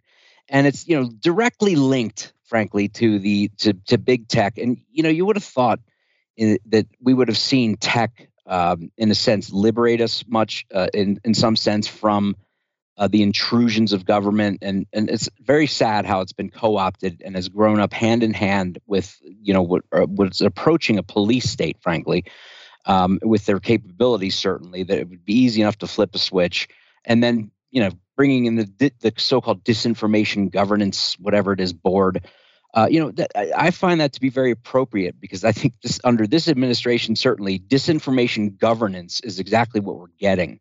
I mean, this is their hallmark of this administration, which is just like the whole thing is disinformation, just nonstop. And this is where's the oversight? I mean, Rand Paul, for example, would stand up and fight this, but I mean, where are the civil libertarians? I mean, there used to be people who, Senator Frank Church, who were shocked at this stuff. Now it's just like, okay, let's just reauthorize it after we found out the abuses have gone further and further. I don't know what it's going to take, because the CIA or the general and so-called intelligence community has become a hydra, has become a massive, almost, truly unaccountable appendage of government power that the Congress can't control. Clearly, as Trump has demonstrated, that the president himself has no control over. And the courts. I mean, it's so long after the fact they've upped the ante on the abuses to the point where if they were to rule or to issue orders, any federal judges issue orders against, it's like the horses are out of the barn at that point, and they've already taken it to the next level. So I don't know what it's going to take. Maybe generational change, but we are living under. Like I said, the flip of a switch to the level of tyranny that's has never even been conceived by, say, the Stasi in East Germany, speaking of Germany, on a level that's and available to any whatever corrupt, transient, political or bureaucratic, schlub is happens to be in the position at that point. So it's very dangerous, and I wish I had an easy solution other than just frankly wholesale reform, dismantling the alphabet soup and scrambling it back up again. The CIA, the FBI, especially the FBI. The FBI is the FBI has always been corrupt, frankly. As long as J. Edgar Hoover's name is on the headquarters of that building, it will remain, in my opinion, corrupt. That serial blackmailer needs to be removed, and I can't believe they would exalt him. But, there's just this level of impunity and now a partisan taint to it, particularly with like the January 6th stuff. I mean, you look at the criminality going on just in so many areas. just people being abused, and they're going after these political crimes, so quote unquote, these really persecutions. But ultimately, I said Bush, Cheney, et al. But the Clintons, they shouldn't escape, frankly, their share of the blame, because they're just, that's not a family, it's a crime syndicate. And they certainly, Hillary, when she first came to the White House with Bill, when they rode into town on their Sleaze River, they basically, she ordered the FBI files of all of their major opponents to be brought to her. And they did it. And this is just, this was probably the beginnings of just the rampant abuse of, and it's reached a systemic and systematic level, the rampant abuse of powerful bureaucracies and law enforcement agencies as just mere political weapons. And I'm sort of almost at a loss, because it's grown so large and so comprehensive, and the tentacles are so deep and widespread, that how do you stop it? Because it's like, if you build it, something like that, who can possibly believe it's not going to end up being abused? Well, Tyler, two parts here. Do you really want? There are some people, like with the Constitution, we were talking about that with Dan Lazar yesterday. He just wants to overhaul the whole damn thing, right?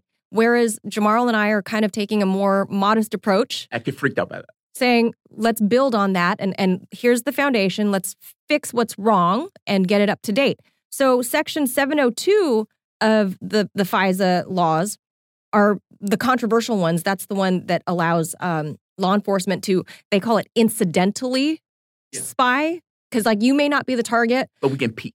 But you may not be the target, but like the dragnet can be so wide of 5 degrees of separation, or whoever's calling into you, right? So they incidentally get to spy on your friends because they texted you or they called you or whatever.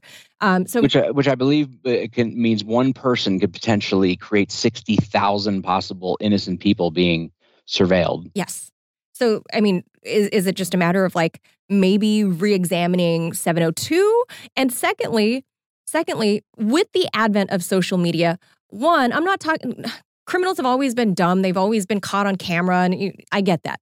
And then nowadays with social media, when people are doing dumb things, they post themselves doing dumb things on social media and get themselves caught. They're live streaming their crimes. So who needs surveillance? So yes, so they're in a way aiding the surveillance state. But of course, to your point that, these social media and these big tech companies are, oftentimes brought over to the Hill to discuss about giving backdoors to the CIA, to the FBI, to local cops even. They're brought to local jurisdictions sometimes. But we as a society, forget the politicians. I've given up on the politicians a long time ago. After Ron Paul in 2008, I gave up a long time ago. But why aren't the people, have we just conditioned our public, our society, to accept that we live in a surveillance state where there's a camera right there, a camera right there, a camera at that corner, a camera in your car, a camera on your phone. They're tracking you on your phone everywhere you walk, everywhere you walk to the bathroom. DNI might know. Literally, we've just conditioned our society to forego privacy. Children are born now and there's nanny cams on them. Ring doorbell. Yeah. We've conditioned the whole of America to give up understanding that privacy is a natural human right. Yeah, absolutely. And it's not necessarily that, you would have something to hide. The old, well, if you have nothing to hide, then why would you be concerned? It's like, well, I guess I just want every possible thought and every possible thing in your life to be, available to whatever prying eyes decide. And it's the fact of, look, I think you're absolutely right. And perhaps it's generational. Perhaps privacy in the sense that we knew it before the information age is just something that'll be antiquated and will pass into eternity because it's just not possible anymore. And I think maybe this next generation coming along and the generations, they've just become accustomed to just putting all their stuff out there in the first place. And it's like, who needs to spy on them? They're open books and frankly, to a fault with much of it. But just that it's the fact of not being able to, I think, have private conversations and to share, intimate thoughts and to have anything about you potentially exposed to those who would use it And look, I mean, I think most people, look, we are, as you said, being surveilled all the time. I mean, I think your phone is a microphone, has a microphone that's constantly on and is clearly being used to manipulate. I mean, they're using what it adheres, no matter who it's from, to tailor ads and things like that. We might have lost Tyler. We'll get him back.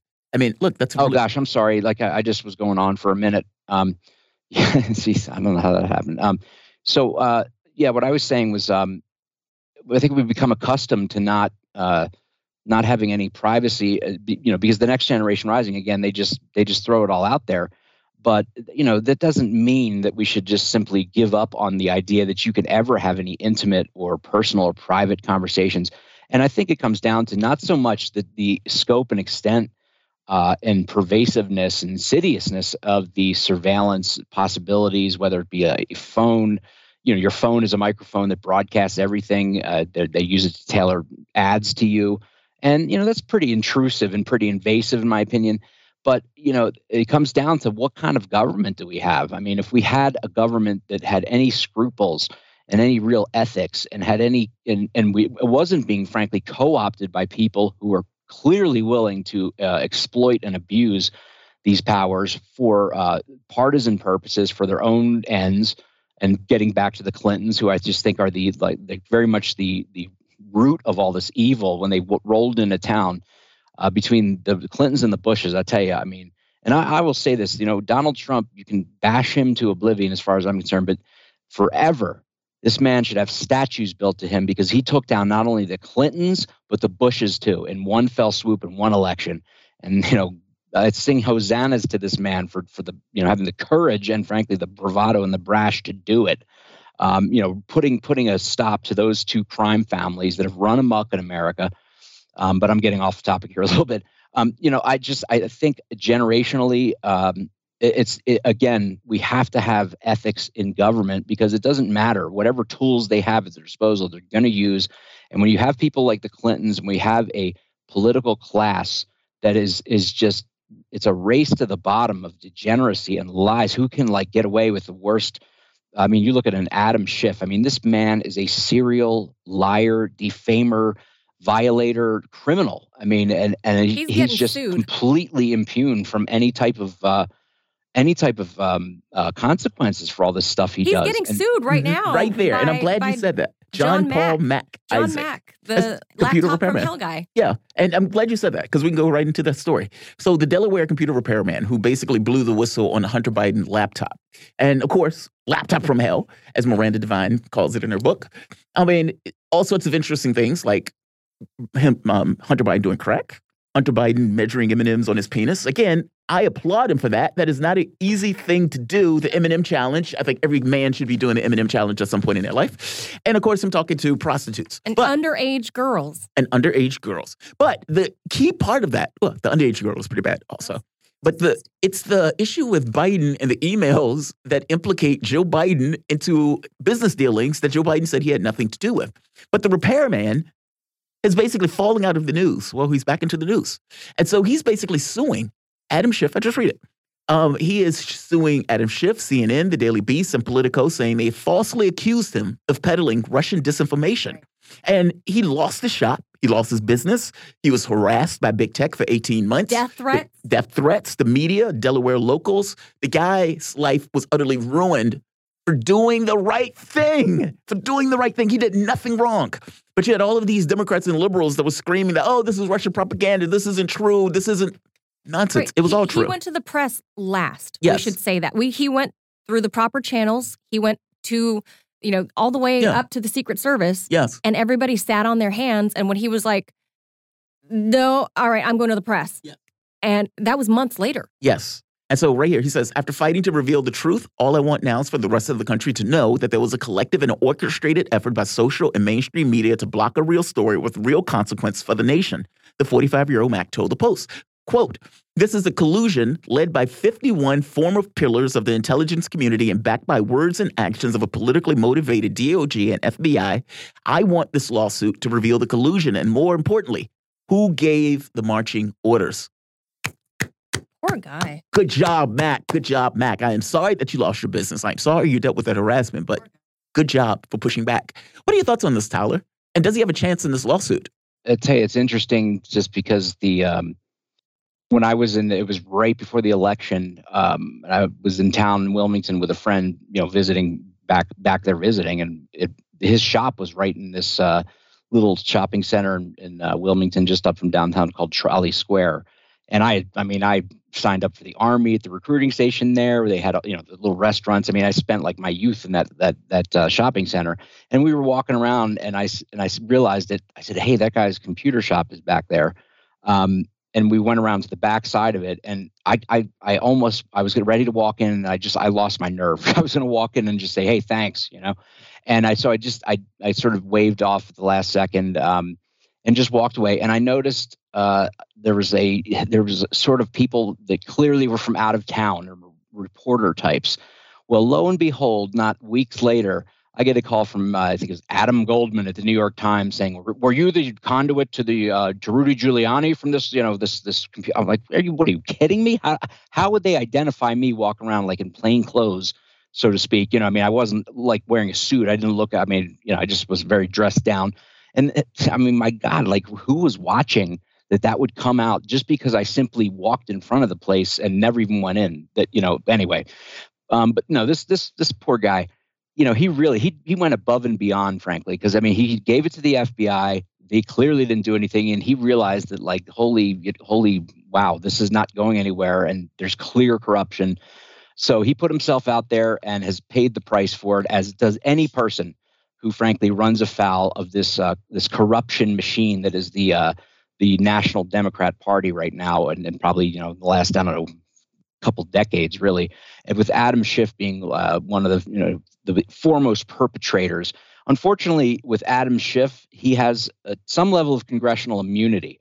But I urged Roger Stone when we were in the midst of that, because Adam Schiff and, frankly, Eric Swalwell, Jackie Spear, all those people on the Intelligence Committee at the time that they were persecuting Stone and running around and defaming, frankly, people like Michael Caputo, saying they're Russian agents, basically they're doing Putin's bidding.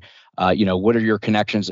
At that time, when they were doing that, I said you need to push back, because they were, first of all, they were violating outright the rules of the Intelligence Committee, which basically explicitly prohibit. And by the way, the Intelligence Committee, House Intelligence Committee members take an additional oath on top of their oath of office to not disclose, they're not to disclose, discuss, or even cause to be disclosed or discussed any material whatsoever that is obtained in executive session, which is the case with Roger Stone's testimony and a number of other witnesses. And these people Schiff went on the air literally within like an hour of the end of the testimony and began discussing and disclosing what was said or what wasn't said. And they all did it, including Hines from, I guess, Connecticut as well. Every single member, I think, save one. And I documented this and said, Roger, we need to bring this, you need to bring this to light publicly. But unfortunately, he was embroiled in his trial at the time, and he was, first of all, gagged. And so, obviously he couldn't speak publicly at all about anything because of this lawless autocratic judge who oversaw his show trial.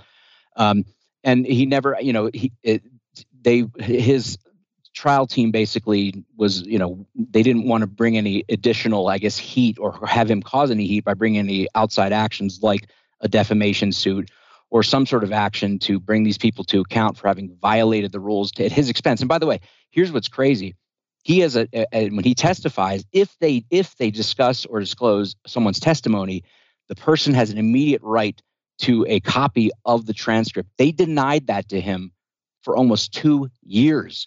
And it's funny because all through 2018, Swalwell, Hines, Spear, and all the members of the Intelligence Committee were saying, you need to disclose these transcripts. The Republicans are withholding these transcripts, blah, blah, blah. As soon as they got in there, as soon as the Democrats took over in early 2019, they immediately just said, oh, well, we've had to hand all these transcripts over to the intelligence community for for clearance. And suddenly it took a year and a half for those to come out.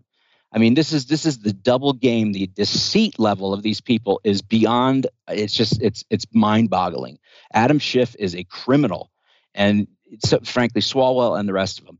And this poor man has experienced what, the little guy, what the average person can face or is looking to face when they are in the target sites or run afoul of this criminal syndicate that is posing as a political party. What about that? Put on your lawyer hat for just a quick second. As a lawyer, he's filing defamation, libel. He's lost his business, so he can prove that there's damage. Does he win this in the end? And he can prove they were lying.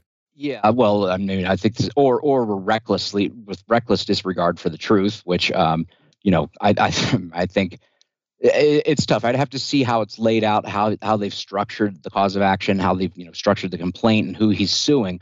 As I said, congressional members have a certain amount of immunity when they're discussing, when they're speaking. What about CNN? They don't have total immunity. They can't just say anything about anybody. Well, CNN lost to Nick Sandmann.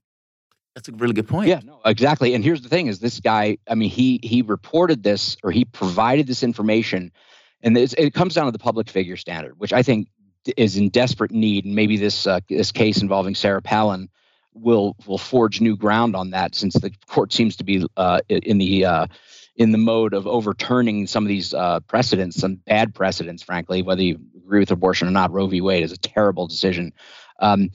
And basically, New York Times v. Sullivan is set up this incredibly high bar where if you're in any way a public figure or it's a matter of public controversy, that it's an actual malice standard, which means you have to have known it was false or had totally reckless disregard for the truth in order to survive a motion to dismiss for defamation. In this case, though, this man did not put himself out there. He was not trying. He was simply the subject of news, but he wasn't putting himself out there in the sense he's a public figure.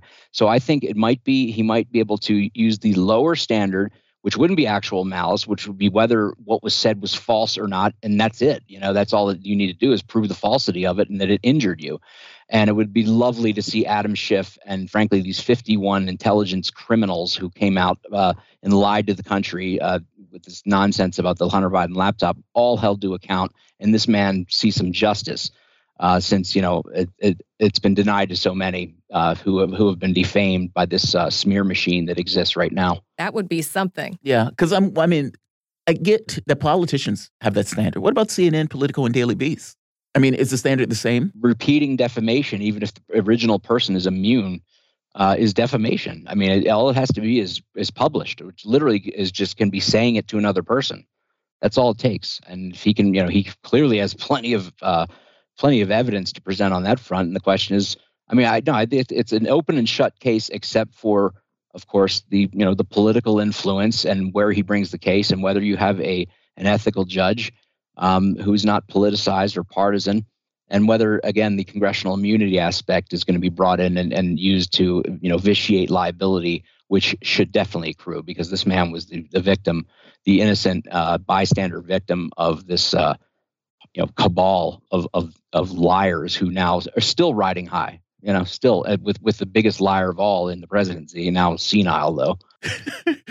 Tyler, old buddy Joe.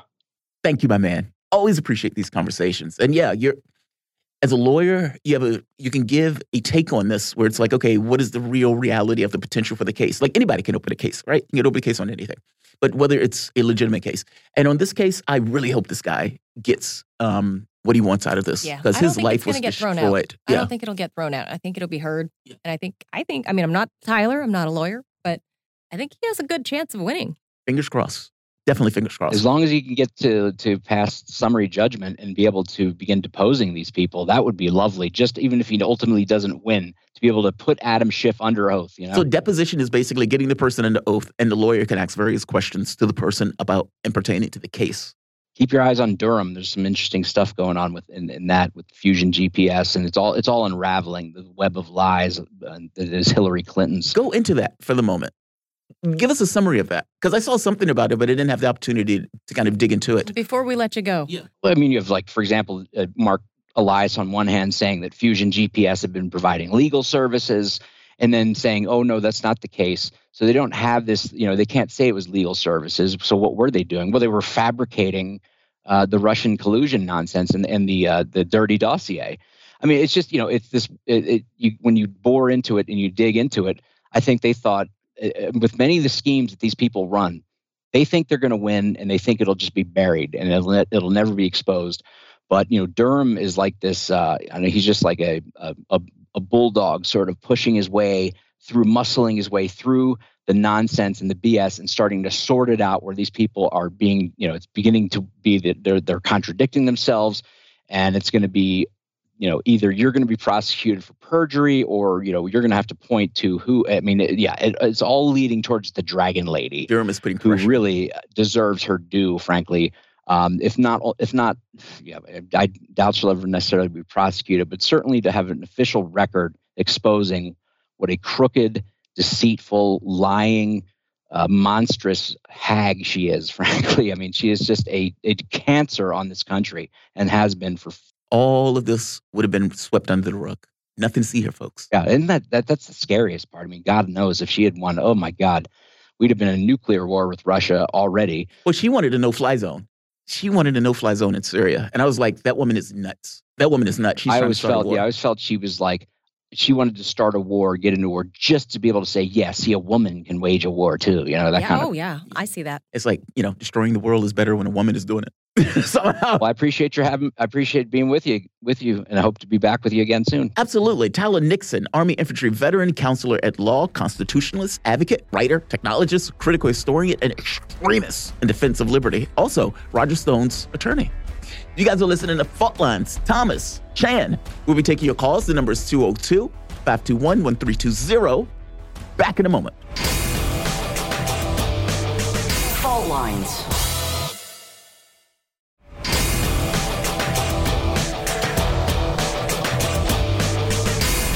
Fault Lines. Welcome back to Fault Lines on Radio Sputnik. My name is Jamarl Thomas. I'm joined with my co-host Manila Chan, coming to you out of our station in Washington, D.C.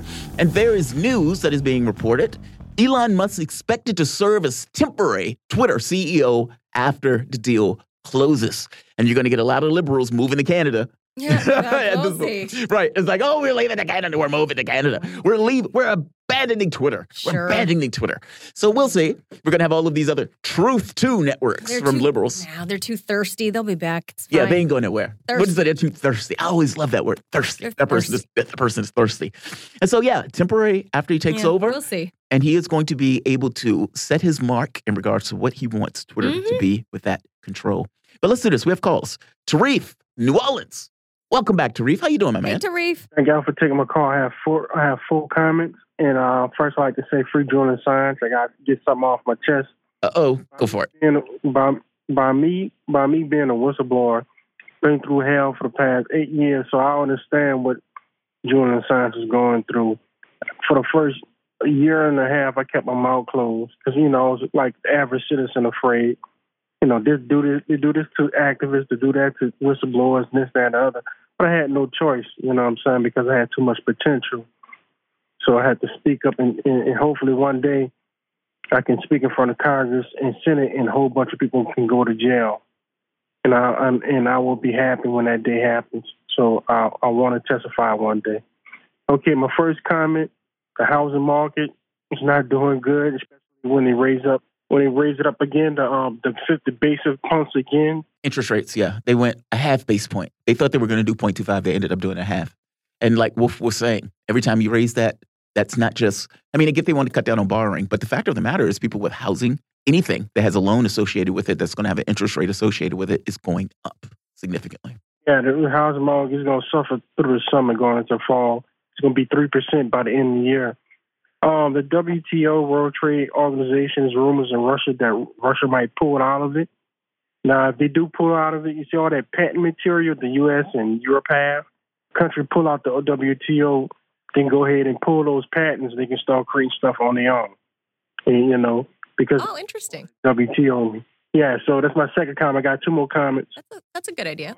It's rumors. I don't know how true. I'm hearing that it's false, then I'm hearing that it's true.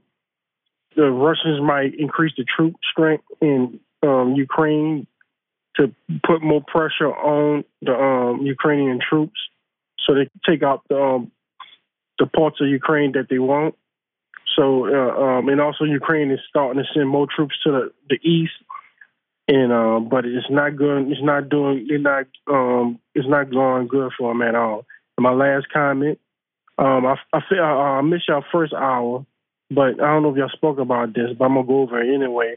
Yesterday, the Russian administration spoke with Hamas delegation that came there, and they spoke to them about security and the holy sites and things of that nature.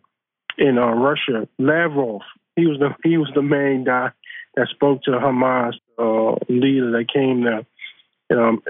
Israel was upset about that. So we're going to see what's going to happen in the next coming days or weeks or months about that. What a coincidence that is. Think about that. Israel gets mad at Sergei Lavrov for making the comment about Hitler. And then a day or so later, Hamas is visiting Moscow, the delegation. I mean, right here, emissaries from Palestine Hamas movement arrived last night in Moscow, where they intend to hold a number of meetings with Russian officials. The news portal reported on Wednesday. The delegation, among others, includes Deputy Head of Hamas Political Bureau, Broad Masao Abu Muzuk. I tried. And two more representatives of the movement leadership, Fatah Hamad and Hassan Barad. According to the news outlet, all the talks in Moscow, they're planning to discuss the situation around Jerusalem, the Palestinian dossier in general, and relations with Russia. Interesting. Thanks for bringing that up, Tarif. Yeah, Tarif, you should join the Rumble chat room. The Rumblers want to get to know you. Yes, absolutely. Thank you, my man. Thank you, Tarif. Great story. That's uber interesting and coincidental. I mean, am I wrong on that? There's no coincidences. There's no coincidences here. It's like I believe in coincidences, but I don't trust coincidences. In the word of Garrett. No, I don't believe in coincidences. And I think we have one more caller. I think we do. David from New York City. David's calling back. What's going on, David? Hi, yes. With respect to China's attempts to worry about the Taiwan, U.S.'s attempt to impose or maintain global hegemony, I think India is a key player here. And if I were China, I would highly recommend to their leadership that they consider negotiating a peace deal favorable to India, okay, on the border issue. Because how important is the border issue relative to the threats against them with AUKUS and Japan, South Korea, and all the encirclement? So they should give India a very favorable deal, both economically and militarily, on the border issue and on trade. And that will potentially cement a three-way semi-alliance: India, China, Russia, which will basically block the hegemony. 1,000% agree, Mark. All David. the BRICS nations. 1,000% agree. I mean, think of that for the moment. David. I mean, you basically confuse an organization between those three major nations. What? India, 1.5 billion, China, 1.3 billion, Russia, a massive country. I mean, great conversation, David. Guys, thank all of you for this. I want to thank our engineer, our producer. I want to thank my co-host, Manila Chan. Got to thank our Rumblers. And our Rumblers, the people who are basically hit that Rumble button, share this video. We will see you tomorrow. You guys have a phenomenal day. Bye. Doctor Strange comes out today also. Oh, goodness. Comes out today. Definitely go check it out. But look, you guys are listening to Fault Lines. Thomas, Chan. Phenomenal day. We'll see you tomorrow. Have a good one, guys. Fault Lines.